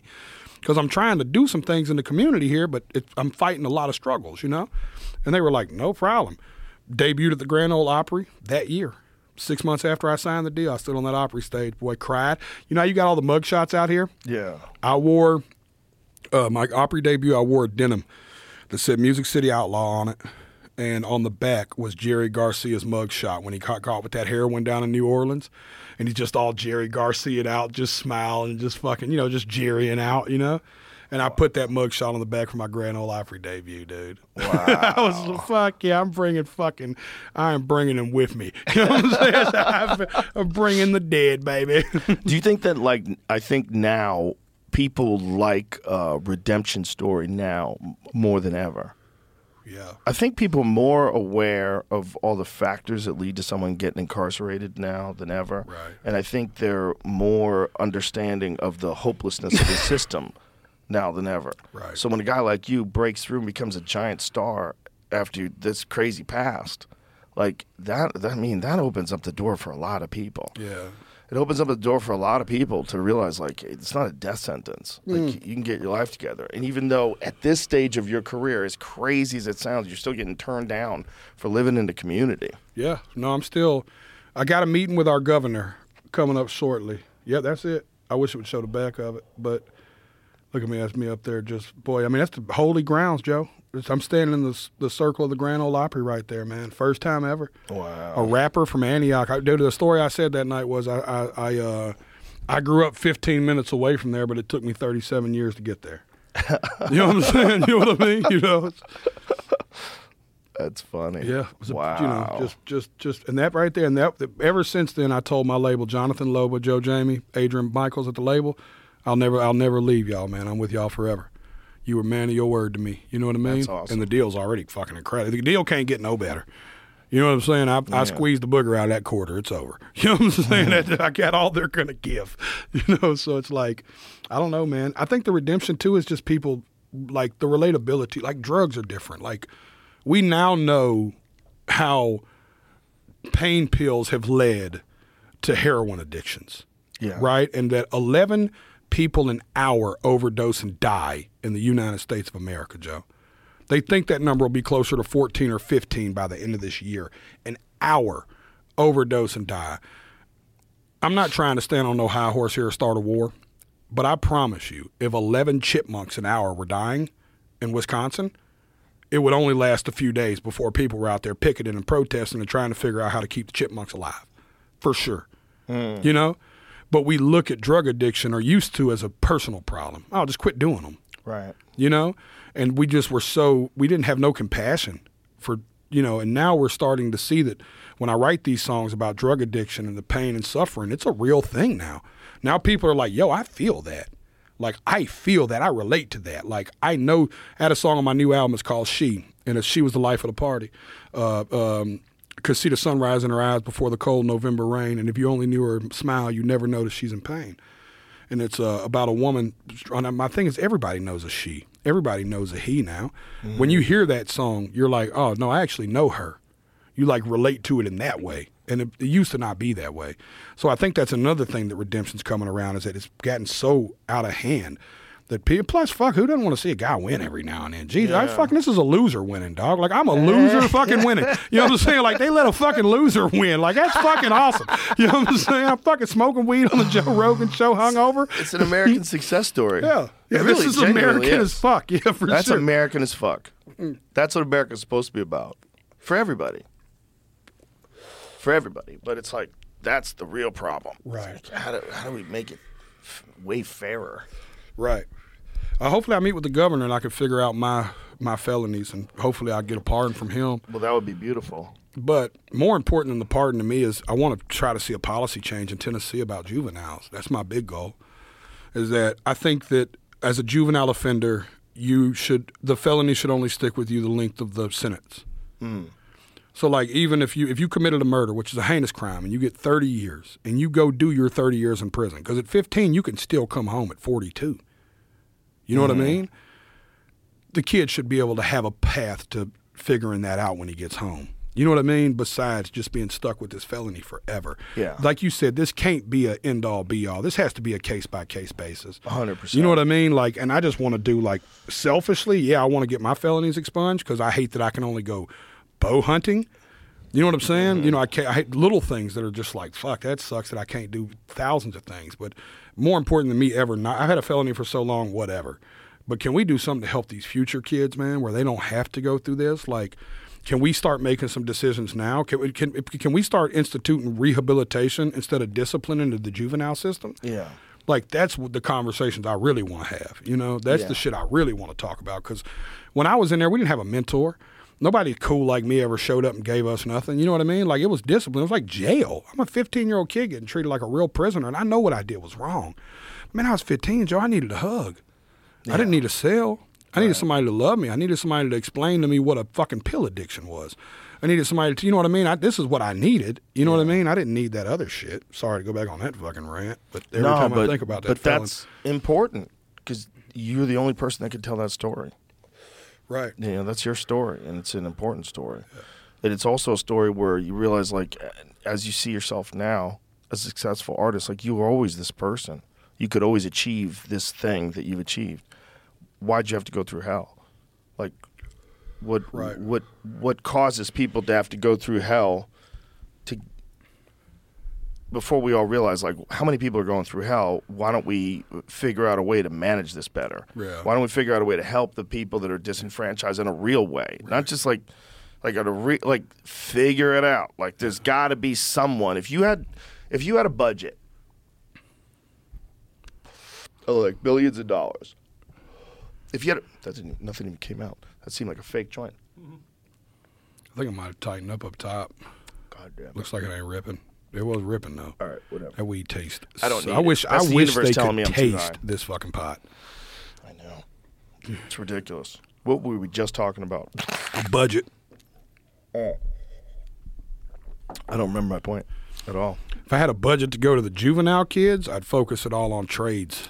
I think my idea was, if you had a budget, an enormous amount of money that would go to a company that could figure out how to take all of the communities that have traditionally been very poor and crime-ridden and fix that, and you would get an enormous sum of money, like billions and billions of dollars, Right. would be rewarded to Right. someone who could engineer like an ethical philanthropic venture to rejuvenate all of the fucked up areas in this country. You know how much crime you would prevent? You know how much you could fuck. change the world? You could change the world. You could change the world. Yeah, for sure. If someone figured out how to do that and engineered that, you could try it in one city. Try it in Detroit. Just move it in Detroit. For sure. Revitalize Detroit in some insane way. Right. Watch it boom. Yeah. Detroit used to be one of the richest Man. richest cities in the country. Yes. It was Oh, huge. it used to thrive.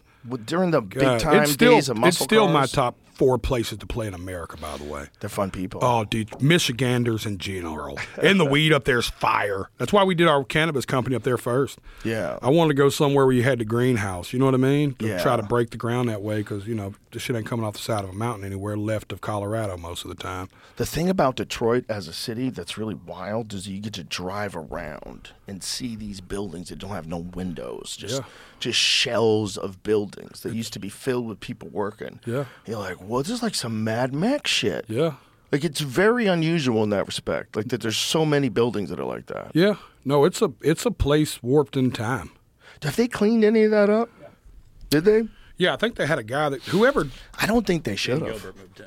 Yeah, who is that? Dan That's Gilbert, the guy at Quicken Loans. Yeah, owns the Quicken Loans. Cavs, and Yeah. there's a couple other companies that moved in there, like StockX is that big Yeah. shoe company. They Oh, were like so they they're were like revitalizing yeah, it. they're bringing downtown Businesses. Detroit back. Is that the story Really? that's happening, I Jamie? believe so. Yeah, I've seen a few tours of there where they're showing their plans for things. He's definitely not the only person in there. I don't want to put it that way, but he's one of the bigger ones. That's and a few other awesome. people have moved into town too, making development.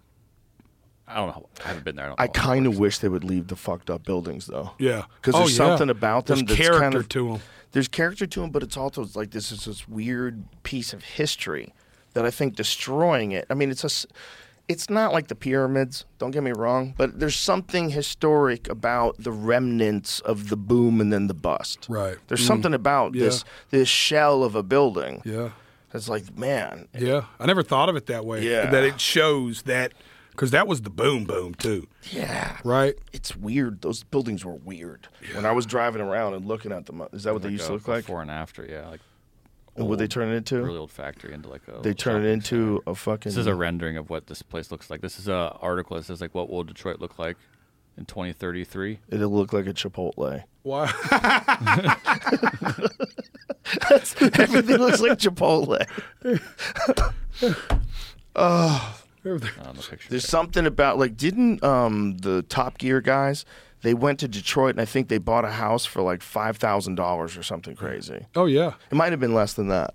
There was definitely a time period you could buy one for a couple $100. God. See if with the Top Gear, the Top Gear guys actually did it. I guess Yeah, they like bought a house for like $5,000 or $2,200 something. it says. $2,200 Hold on. It says, did they really? Let me see. If Oh, did they really? Oh, is it like did Snopes fact check them? This isn't Snopes, but it's like a Detroit blog asking. Oh, is it a lie? Not quite 2018, but in 2009, this BuzzFeed reporter bought a house in Motown at the Live County auction for just $500. Oh, so it was an auction house, which that happens Yes, everywhere. it's But still fucking insanity. $500, right? $500 Golly. for a house. You can get a good old bag of laughing gas for that. I mean, how bad does everybody want to get out of that neighborhood? For sure. I mean, how bad does someone want to get out of the neighborhood? They'll Well, the sell best you their part house is for that's the house they $500. bought on Top Gear, which that's a solid house. Yeah. Not a bad bad. house. That's a nice house. How much was that house? It says $2,200. $2,200. That is insane. So let's see the pictures. Claims instead. Yeah. They claimed. Look at the house. Oh, that's probably why. There's some holes in it. Whatever. Probably rats. It's kind of a hole. Yeah. That's the But house still, I had. Yeah. $500. Yeah, you can like still- if you were a young single guy, you could sort that house out. Yeah, you can figure that out. Yeah, 100%. It's that's an old ass house too. Do you see the way they have it's pre-wall board? It has those slats and all that shit in between the slats. Yeah. See that? It's an old ass house. So what's that era then? The 20s probably? See how it's in that the is? 20s. Yeah. Well, maybe that's not. I had a building we used on Music Row for years. It was like a 1922 building or something, and it was just big and just fucking concrete. That's just solid fucking concrete, dog. And all the rooms were kind of tiny and low ceilings. But it was right on Music Row, historic Music Row, and it was right behind the bar Losers, which is where all the songwriters in town go to drink in Red Door. So I was like, it's perfect. It's primetime real estate, really. We'll just fucking turn this into multiple studio rooms, and we go to the bar and get drunk and just like corral writers. You know, like, hey, let's all go back down the alley to the spot. That's the cool part. You ever been down Music Row in Nashville? Not really. No. So it's like a little circle, and every label's there, every publisher's there. It's like, whatever. And there's like a little strip of bars offside of it that we all fuck up. And these dudes in town, these songwriters, I admire them so much. I'm jealous at times. All day long, it's like just like fucking orgies of writing songs. They're just fucking each other. They're just going room to room. They'll do 2 hours in this room, then go down the street and do another one. And they're just fucking playing musical chairs and just writing songs all fucking day long. Wow. And then they go out when they write their last one at like 5 to the bar, and then they just talk about writing songs until they get drunk enough to go write another one at midnight. You know what I'm saying? It's fucking, It's crazy. And these dudes are coming to town like sleeping in their car to figure it out. So it's like, how long has that been around for? I don't know when it actually started, to be honest. Now, I guess as long as music's been happening in Nashville, I'm telling you, being an artist in the town and writing your own songs is still rare. Like, it's still not a lot of artists that come out of Nashville, Tennessee that are actually in the room writing their songs. So much more of that happens. That's why I call it the Build-A-Bear. So much more of that happens than you know. And these songwriters, dude. Now, I'm just like a fan of the grind, so I love writing with them. You know what I mean? Because I just think it's fucking sick that these dudes eat, breathe, slip, shit, fucking songwriting. That's it. You know what I'm saying? Wow. Yeah, it's How kind of many like of them are last there? night. Like I watch dudes do comedy and then talk about comedy. These dudes write songs all day to go to the bar and talk about the songs they wrote and play them for each other. How many of them are there? I'd say hundreds that actually have a publishing deal that are getting a draw every month and getting put in rooms.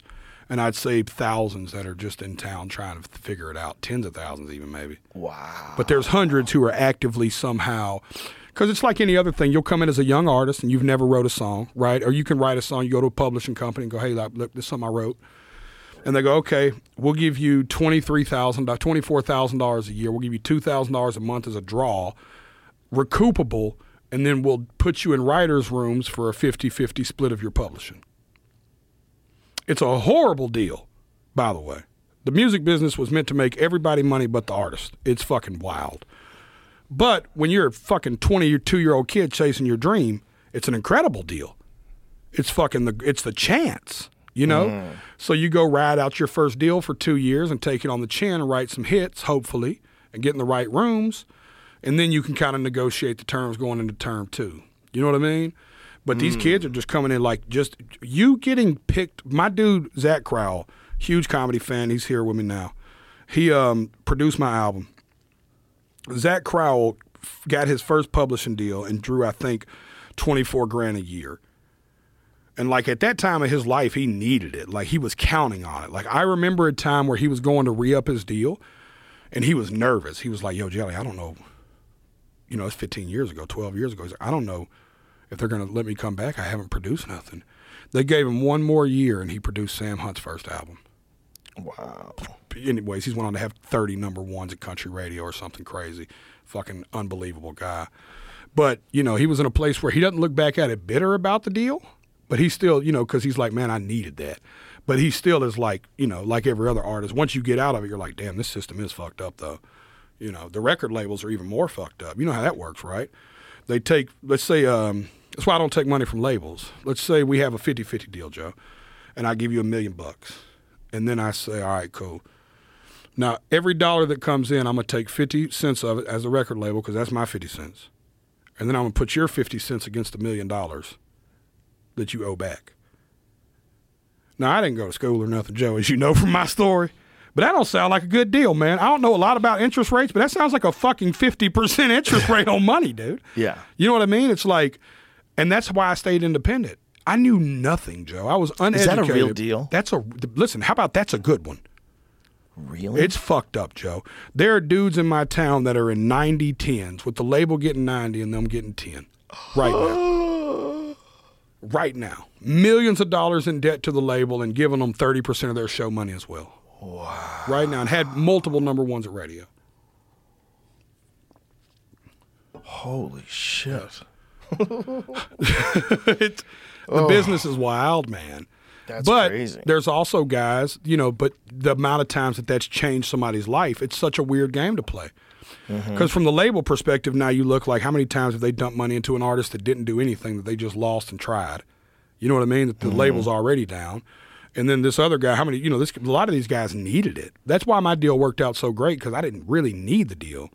You know what I mean? It was like this thing like I want to do, you know what? It's very nostalgic of you and Spotify. You didn't need the deal, but y'all were flirting around and it made sense. You know what I'm saying? It's like, I didn't need the deal. You know what I mean? And it's like, but we flirted around and met with everybody, and I met a company that it really made sense with, and it changed my fucking life. Country radio changed my life. 100%. The internet started to, like, brought attention to it, and then country radio just sent it into the caddis, you know, just somewhere totally different. Is country radio the last real influential radio? I would say so. Because is like, where's rock radio? I've had a hit on rock radio too. It still moves the needle.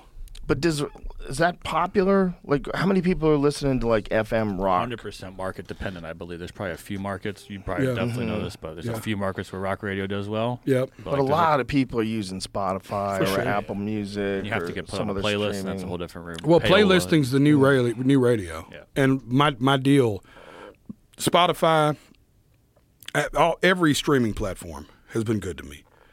Especially when I got with BMG, because they have good relationships. So once I started getting country radio and I started getting like playlisting, because here's another thing. Not everybody wants to take the time to curate their music. They want to find good music, but they don't have time to go find it or curate it. And playlisting is a way around that, just like radio was. That's how you found music. Now TikTok is a place where people find music. And first of all, we're in the golden era of all this shit, Joe, because you can find good shit everywhere. It's everywhere. Everything I touch on my phone just feeds me shit. You know what I mean? At a rapid pace. So that changed everything. But once I started getting real playlisting and real radio love and started, like, when CMT, I swept that night.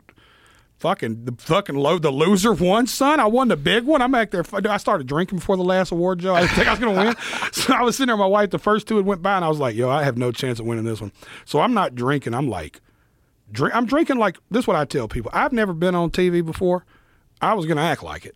You know what I'm saying? Does that make sense? You know what it's like, I'm not too prideful to come in here and walk around with Jamie for 30 minutes going, holy fucking shit. You know what I'm saying? It's like, I'm enjoying the fuck out of this, you know? Beautiful. It's like, I look forward to coming back next time just as a homie. But the first time I'm walking in here like, this is my fucking dude. This is crazy I'm sitting in here, you know? But I'm in there fucking the night, everything just starts changing, dog, and then we're fucking rolling, baby. And now we're doing American Idol, finna drop a Hulu documentary and an album. It's fucking weird. Whew. It's all in the next, like, 30 days. As long as you're just enjoying the ride, man. I'm having a ball. That's beautiful. Fuck, your club will tell you. They had to escort me out in a nice way, in a very friendly, where you don't know where you are kind of way. Yeah, they eat breakfast. Yeah. Well, no, they said, Tony and them were still there when I left. The funny part was, the best part was they escorted me out in a way that they could just tell I was lost. I love your club. It's a maze. It's a I know you spot. get it, but Yeah. I'm still second time there tonight. I hope I'll get the full gist of it. Mm-hmm. But when I popped in the green room last night when David Lucas took me there and I seen where it was, I was like, hidden in plain sight. It was insane. You know what I mean? Everything about it's just fucking the thought of that whole place is. Me and Zach Crowell left, and our first conversation was we're opening the Music Mothership in Nashville one day. Oh, that would be beautiful. Just a place where like dudes, like singer-songwriters can come and just do their songs and kind of work crowds and fucking. Yeah, because that's a it's great so idea. comic friendly. Like all of the singer-songwriter spots in Nashville are legendary, but because they're old school and legendary, they're not like comfortable. You know what I'm saying? Like when you play the legendary Bluebird, you got to hope that the hair salon next door will let you use it for a green room. If not, Bluebird don't have one at all. You know what I'm saying? You know what I'm saying? It's great, but it's like the most legendary songwriter spot in Nashville. But it's been that since the fucking 40s or whatever. So that's like the small clubs that like comics rely on those too. Yeah. Who rely on places that are, like a 200-seat club. Yeah, we do exactly. So we do a lot of singer-songwriter nights in town where these dudes that write all these hits will go play them for the town, kind of. You know what I mean? And it's like, it's like this really cool thing that happens in Nashville. We still do like writers' rounds where 4 dudes will set a stool up on a stage. You know what I'm saying? Yeah, there we go. Writers' rounds. Yep. And you'll just sit around and like that intimate of a setting, you know? And there might be one artist in there, but every one of those dudes have wrote multiple number ones. Wow. You know, it's so cool to see, man, because you'll just have a dude that doesn't look the part, and he'll be like, hey, I wrote this song, and and then he'll play Live Like You're Dying for Tim McGraw, and you're like, holy fuck. Oh, wow. You know what I mean? Yeah, it's cool. It's That is really cool. cool. When you come to town, we got to do it. I got to go show you the fucking. I would love. We'll go to a writer's round. They're fucking chill. They're cool. That's badass. Yeah. Beautiful. Yeah, and they're just all jamming. It's just a bunch of dudes in there with guitars, and they're singing each other's shit. We got this thing we do tonight called Bottom of the Barrel that Brian Simpson hosts, and there's the audiences write like a topic on a little piece of paper. Oh, shit. And then we put it in a whiskey barrel, and you reach in and just grab a subject and just start riffing. Oh, shit. So everybody, it's all off. Is that what they're doing in the, what do We're they call doing this? that in Little Boy In the tonight. Little Boy tonight, Yeah. right? And you're in the Fat Man. Yeah, I'll be in that one too. I'm gonna do Okay. the other one too Dope. because that's one of my favorite shows. It's so Stupid fun. question, but he gets so silly. Yeah. it's just so silly. Some of the because it's very fun. Oh yeah, because the cool thing about comedian fans is they're there for the humor, so they're trying to be witty too. So they're writing topics trying to stretch wild. I bet There is, but then there's some good ideas. Some of them are just like good subjects. Yeah, You know, it's fun. They're now people know what it is too, so they're comedy fans that show up and they're interested in coming up with a funny suggestion to put in there. I hate to be the guy that always Schultz hates when I do it, but I always compare entertainment to comedy because I see so many. I see more resemblances in comedy than I do any other area. Like I've done a little acting and I don't really see that. I see the art. I respect all art, but like even down to like the culture that comedians create, like. Musicians, real good musicians create culture before they create songs. You know what I mean? Because good songs come out of good culture. Like I bet good jokes come out of good culture. You know what I mean? So it's like we have one of the coolest things I'll think about forever now is me getting to show you what a writer's round was. You know what I'm saying? Because that's our culture. Like for me, it's fucking like for you, it's like what I got to see last night at the club was the wildest shit I've ever seen except for a Josh Wolf show. You know what I mean? Backstage, it's like, that's how, but it's what y'all do every night. It's y'all's culture. Like we Yeah, just sit and around and that's riff a- songs, you know. That shows that Kill Tony's a giant part of that culture because it's such a rare opportunity for people to get on stage. Some of them, the first time they've ever been on stage, and they're on stage at Kill Tony. They just have this wild idea that they can do it. They put their name in a hat. Yeah. Oh. And next thing you know, they're on stage telling jokes that they were Yeah. like telling themselves in front of their mirror like Yeah. a couple of nights ago. Yeah. And In it's- front of fucking 300, 400 people or something and like then that. hundreds of thousands of people download Oh it. yeah, literally. And watch it on YouTube. So it's like, what a crazy spot to be in. And then you're getting roasted, and David Lucas is roasting Tony, and it's Yeah. like, holy shit. It's a circus, man. And William Montgomery, He's so funny. that dude is so fucking funny. It's I just seen such a him that great night show. at the Ron White joint, and I instantly got him because he's so spazzy at first. You have to catch it, but I instantly was like, oh, I get it. This guy's fucking great. Yeah, I don't want to say his joke, but he has one of my absolute favorite jokes. I'll tell you later. I'll remind myself. But yeah, we got a nice thing going on. It's fun. It's fun, and everybody seems to be getting better. People are enjoying it. Yeah, man. Iron sharpens iron. You want to be a good dancer, dance a lot. I think that's true. I think there's no other way. I mean, you need to do other stuff too. You need to write, you need to think, and you need to listen. You need to watch things and read things and think about stuff a lot. But you got to get up there all the time. Like there's no ifs, ands, or buts about it. There's no other way to do it. And it's the only way as a comic you ever come up with new shit. Oh yeah.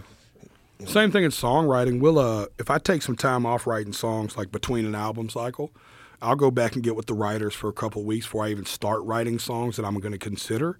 Just because for the fact that I hadn't wrote one in just 12 weeks sometimes, I just know I'll go in the room stale. But like Chris Stapleton said on your pod, as a songwriter, I'm always writing songs, though. I put 3 titles in my phone a day. It's my rule. Bare minimum. Sometimes more. But even if it's just like a quick song title, you know, me and Jamie were talking about it. Sometimes I'll write a song from top to bottom. Me and Ashley McBride got to write on my album. She's incredible. And she writes from top to bottom sometimes, which I think's gangster. When you just pick up a guitar and go, where are we going? Hey, who's here? You know what I'm saying? How about this? You know, and it's just like you're just fucking letting it land where it lands, you know? Wow. That's fun. But more often than not, I write from the perspective of like, yo, I got a concept. Here's my idea. So I'm always putting them in my phone, but I'm still dull when I get in the room if I hadn't done it in a while. You know what I mean? If I hadn't wrote in 6-7 weeks, dude, I'll feel it the first time I try to go write a song. Because one of my artist homies will call, hey, man, come help on the album. Because we do that, you know, we'll try to show up for each other. And I'll show up and just put on lay an egg the first couple days. You know what I mean? I'll just be in there getting stoned, wasting time, you know. And then the third day I'll be like, oh, okay, I got my timing back. We'll figure it out. So is it like a frequency you have to latch on to? Yeah, it's just, there's like, my dude calls it the egg on the spoon. So put the egg on the spoon, right? And then I'm like, I got a great idea. Me, you, and Jamie are the 3 writers in a room, right? We all agree it's a great idea. All right, cool. The egg's still on the spoon then. Now we got to put a melody to it or start with a couple of chords. Well, we know there's only 12 notes in music. Finding the chords is easy. That's why Ed Sheeran just won that lawsuit. You know what I mean? You just start fucking with the chords. Okay, that chord progression's cool. Egg's still on the spoon. Now we got to come up with a melody. Now we got to come up with how do we get the melody to this? Pre-chorus, first verse, intro, outro, keeping the egg on the spoon. And then the scary part is, even if we do our job in this room, we write a fucking banger, Joe, we got to hand the egg and the spoon to the producer. You know what I'm saying? You know, and now he's got to go in there. And sometimes he'll drop the egg, you know, or sometimes the egg gets dropped somewhere early, you know, and then after that it goes into how you're going to market it and put it out and stand out at a time where, 50,000 songs a week are getting uploaded or something crazy. You know what I mean? The egg's still on the spoon. You know what I'm saying? It's fucking wild. We call it the egg on the spoon. And there's 2 different types of people doing it. There's guys like you who write their own stuff, and then there's other guys that are writing stuff for other people, and then other people are just performing only stuff that people have written for them. Yeah. It's a different thing. It's a wild thing, man. It's a different thing, right? Mm-hmm. It's like they're both great. Yeah. Some great songs come from the other way. Right. They're great, like all-time classics. But I like it when I know the person singing it wrote it. Right. I like it. Yeah. That's what I like. Especially when it feels personal. Yeah. You know what I mean? It's like, I love that, I just love that anytime there's that. I'm cool either. I don't want to, I used to say this word before it was a hot word. I identify as a songwriter above everything. You know what I mean? Like Yes. I've always like when you if I'm at a grocery store and some sweet old woman goes, "What do you do?" Immediate, no hesitation. I'm a songwriter. That's what I think I'm the best at. You know what I mean? Like Right. that's what I think. Like I think we strip you down to your core. You're a comedian. Yeah. Right? The fact that all this other stuff works and you're great at it is cool, but like at core, I think Joe Rogan is a comedian. Like I look at Jelly Roll as a songwriter. So I love what these dudes are doing in town. It's just not for me to not sing a song I didn't write on. Now Well, I have no you're problem bringing in another different- writer. Yeah, it's like I like that fact that all kinds of different artistic people exist, and the idea of just people that are like little hit squad people. For sure. I think it's kind of badass. It's badass, dude. You know, it must be fun. Yeah, it's fun. The only thing is that sometimes it gets puppy millish. So they're like imagine. so writing for a certain thing that I have to be the guy in the room that's like, hey man, y'all know that we can like every song. We were talking about somebody said I wasn't country music, which didn't bother me because they said that about Waylon and they said this about everybody who was ever big in the country. But, Of course, there's certain people that are going to say that. yeah, right. But I'm looking and I'm like, no, not one deer was skinned or shot or killed or fish was caught in any Merle Haggard song ever. Like, so if your barometer of country is I'm not talking about fishing, I'm going fishing with David Lucas tomorrow. You know what I'm saying? Fucking, you know what I mean? It's like, what are you talking about? You know what I'm saying? I've been fishing since I was a kid. Yeah. But it's like, I more admired the side of country that was that outlaw shit. Yeah. Like when you play that Zach Bryan song and I play that Cody Johnson song, like I like a song that nobody else can sing. Let me just put it that way. No, I don't. I would love to sing that Zach Bryan song, but I could never pull it off. He can only. I love that. I don't think anybody could have pulled off "Son of a Sinner." I don't think any artist in Nashville could have took "Son of a Sinner" to country radio and said this will work. I think only Jelly Roll could have took "Son of a Sinner." Only Jelly Roll could take Need a Favor. Right. You know what I'm saying? Like who else in Nashville of all my friends could cut Need a Favor and it would impact the way it impact? Right. Knowing who you are. Exactly. Yeah, knowing it comes from you too. It's just a different thing. It's not That's the connectability with Bert Kreischer, right? Is that you become so entranced with Bert and his family, and you get sucked into this little Bert hole, right? So it's like I love Bert. That's my dude. And you get sucked into this Bert hole, and then his jokes are triple funny because he's telling you a story of a character that you feel involved with over these specials. Right. You know what I'm saying? Like I feel like I've watched his two daughters grow up. You know what I'm saying? With Yeah. these wild specials. Like when I'm watching Razzle Dazzle, I'm like, holy shit, that's the same daughter that 6 years ago was here in her life. You know what I mean? Like that's just cool. You know what I mean? It's like That this is cool. follow along that kind of happens. And that's that connectivity of shit that's like, you know what I mean? Yeah. But I love it when an artist does this is how much I love art, Joe. I love when an artist does the opposite. The Weeknd is one of my favorite artists of this generation. Man, that dude's probably done 3 interviews his whole career. Didn't he just change his name back to like his actual name? Yeah, I think he said just saw a he said headline that of an he said article. that he's wrote all he can write as The Weeknd. So I don't know if he comes back as Abel. That dude did some acid. Dude, listen. I'm telling probably- you, he he had a probably Jelly did Roll some acid. DMT moment. It came out and was like, I'm fucking Abel. He You know probably what I'm had saying? he probably had his John Lennon moment. You know? It said The Weeknd starts using his birth name. I don't want to fuck this up. Yep. How do you say that? I think it's Tesfaye, but I'm not sure. Tesfaye? Yeah. Abel Tesfaye. This Yeah. is something I have to do. Yeah, I followed him from the beginning. I'm just a fan of his, but he's the polar opposite of like nobody ever knows anything about him ever. He said that he wanted to kill The Weeknd? Yeah.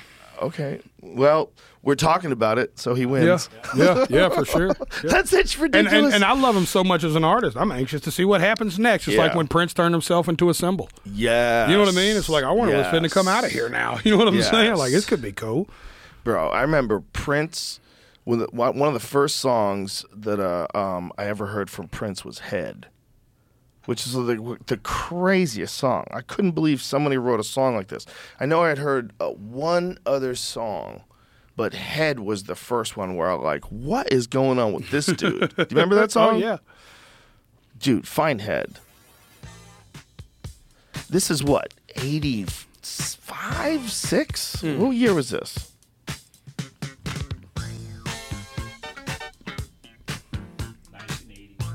80? 1980.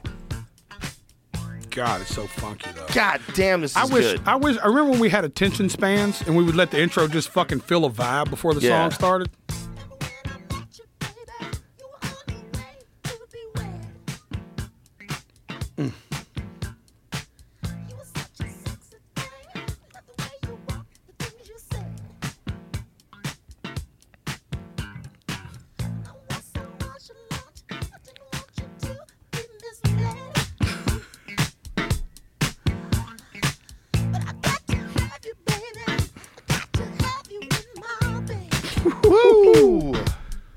it to me.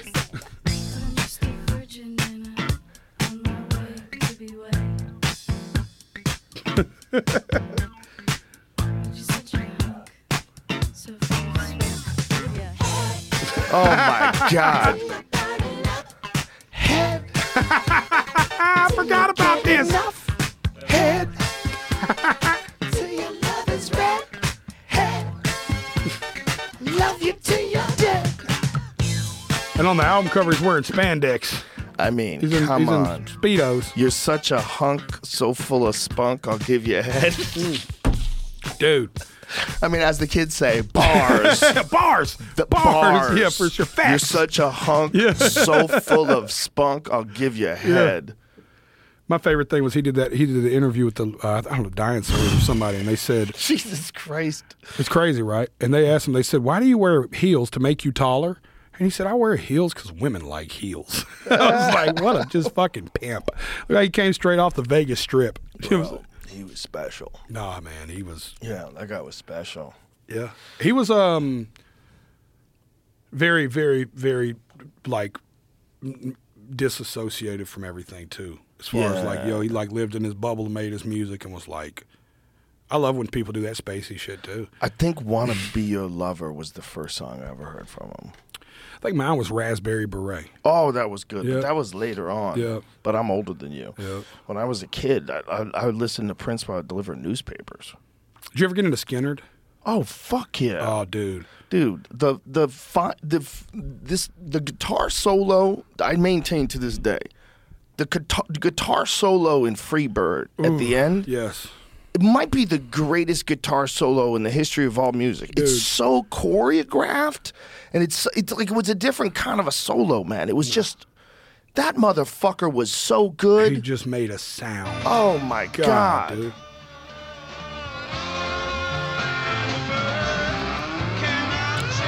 If you're driving around in a 1969 Camaro and this is playing,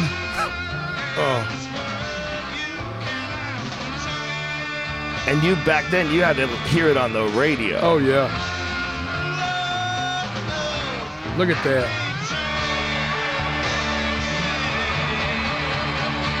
Here it is. Oh.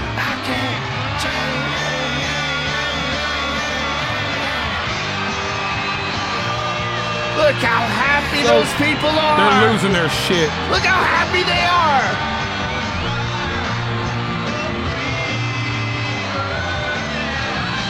Look, sunburn as fuck. Middle of the day. Middle of Look the how day. happy these people are. Look at them jump around with their arms in the air. The whole crowd. Oh, yeah.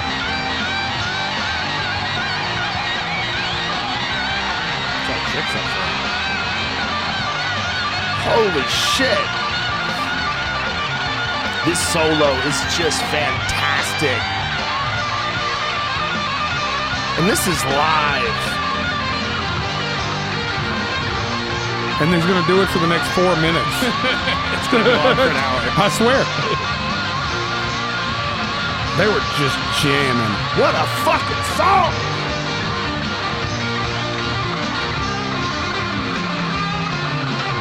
Inconspicuous Confederate flag. Yeah, yeah, very low key. Jesus Christ. God. Just think about how much the world has changed since then. Oh, yeah. In that way. Way. You could never do that.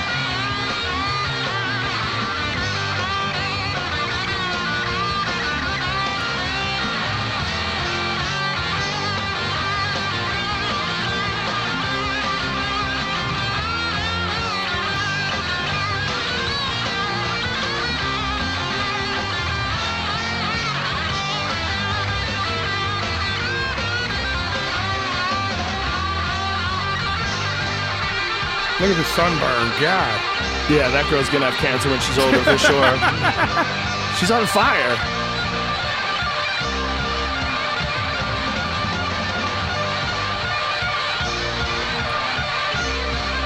Look at this motherfucker go. And people are still just flipping their shit.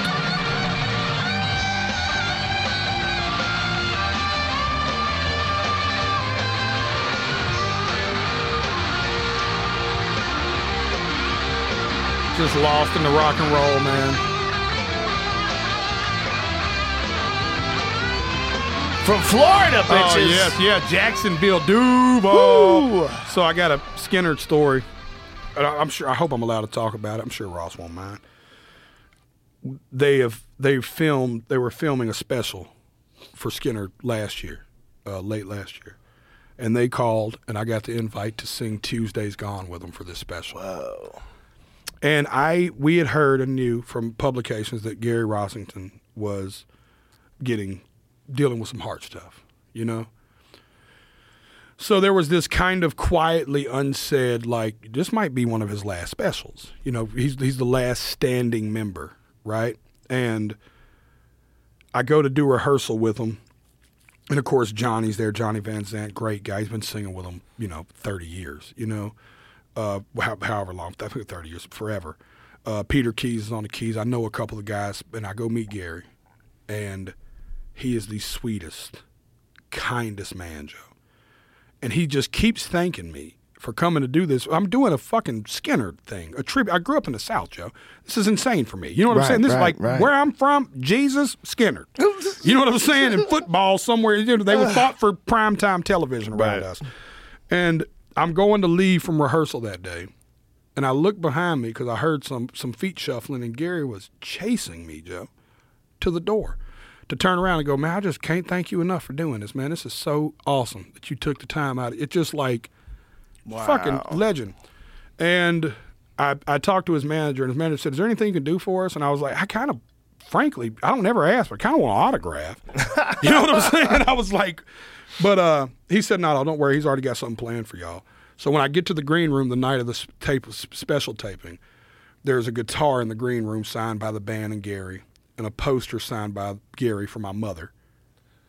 Wow. Yep. This is it. You are fucking wild, Jamie. Jamie's the man. It's scary, to be honest. This is the footage from it.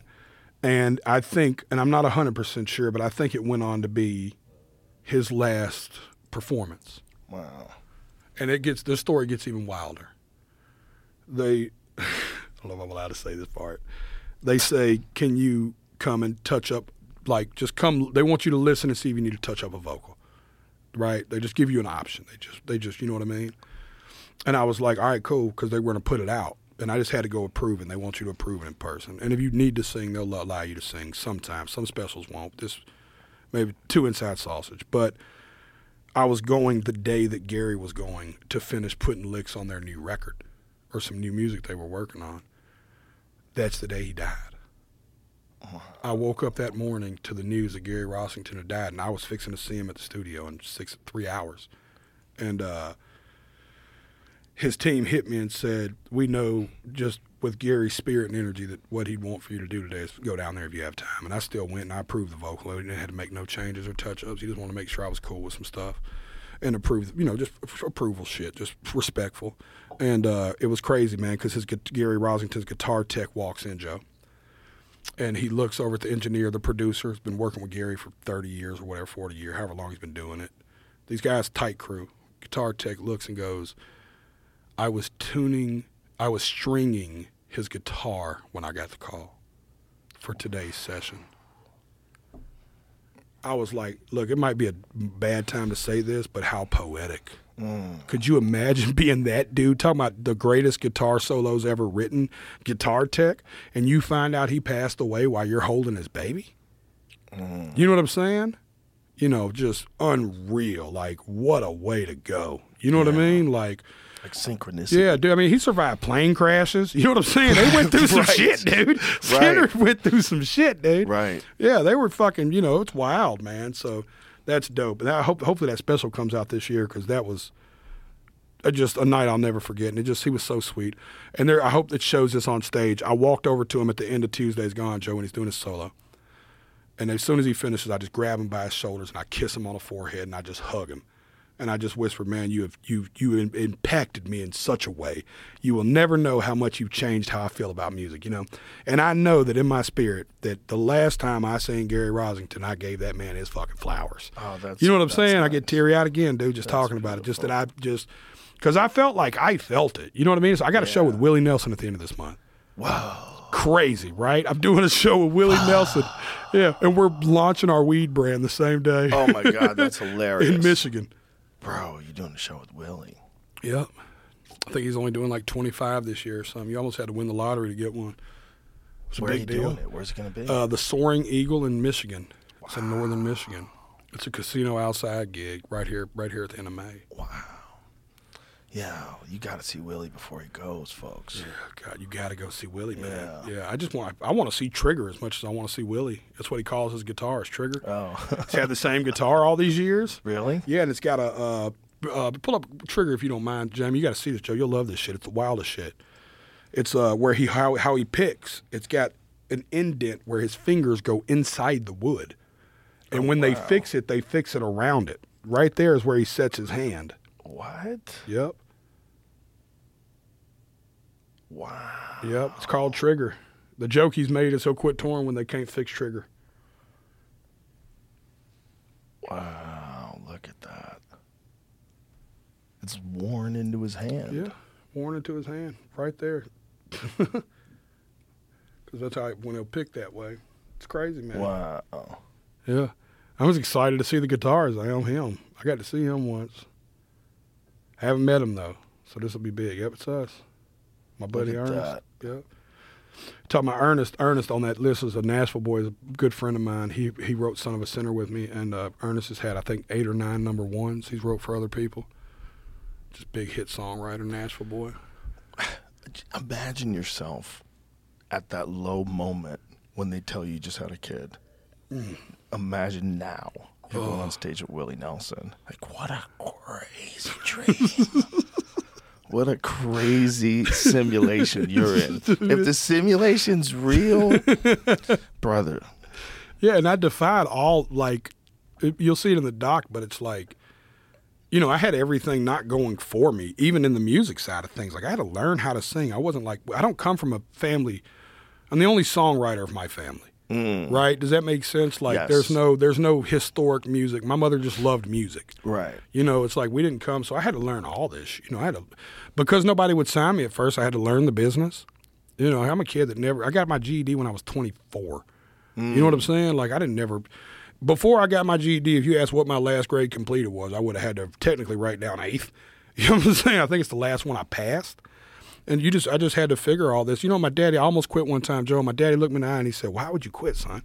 He said, "If you worked this hard to be a doctor, you'd be going to get your doctorate degree right now. You're 2 years away from being a fucking brain surgeon." He was like, "You just had to go to a different college." And man, that stuck all over me, Joe.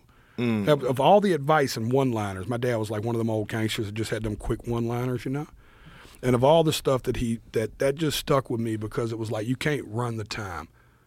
The fact that I didn't find success till I was 38 is just like, you know, it just is what it is. You know what I'm saying? It's like, you know. Yeah, but this is what always begs the question. I would not want you to go through any of the things you went through. But because of the things you went through, this is what we get. Right. And it's an amazing thing. Yeah. It's amazing when out of some horrible, chaotic situation, something beautiful emerges. And I don't know why we need that. Yeah. Like, what is it about people? What do we need to fuck people up so they make amazing art? Yeah. Is that just a little suffer? Is that? I mean, is there other ways? Can you do it through sports? I mean, is there is there holding your breath? Is there some other fucking way other than torturing a kid's childhood to turn them into something talented? Because I don't know if it is, man. All of my friends that I love the most had the most fucked up childhoods. Right. You know, and they're the most fun to be around, the most silly, you know, and the most appreciative. And you know, it's like there's a sense of community amongst people that grew up in fucked up sort of environments. But I don't want anybody to ever grow up like that. I want people to grow up loved and challenged by things. I want things to be interesting to you. I want you to go after them not because you're desperate, but because you're fascinated.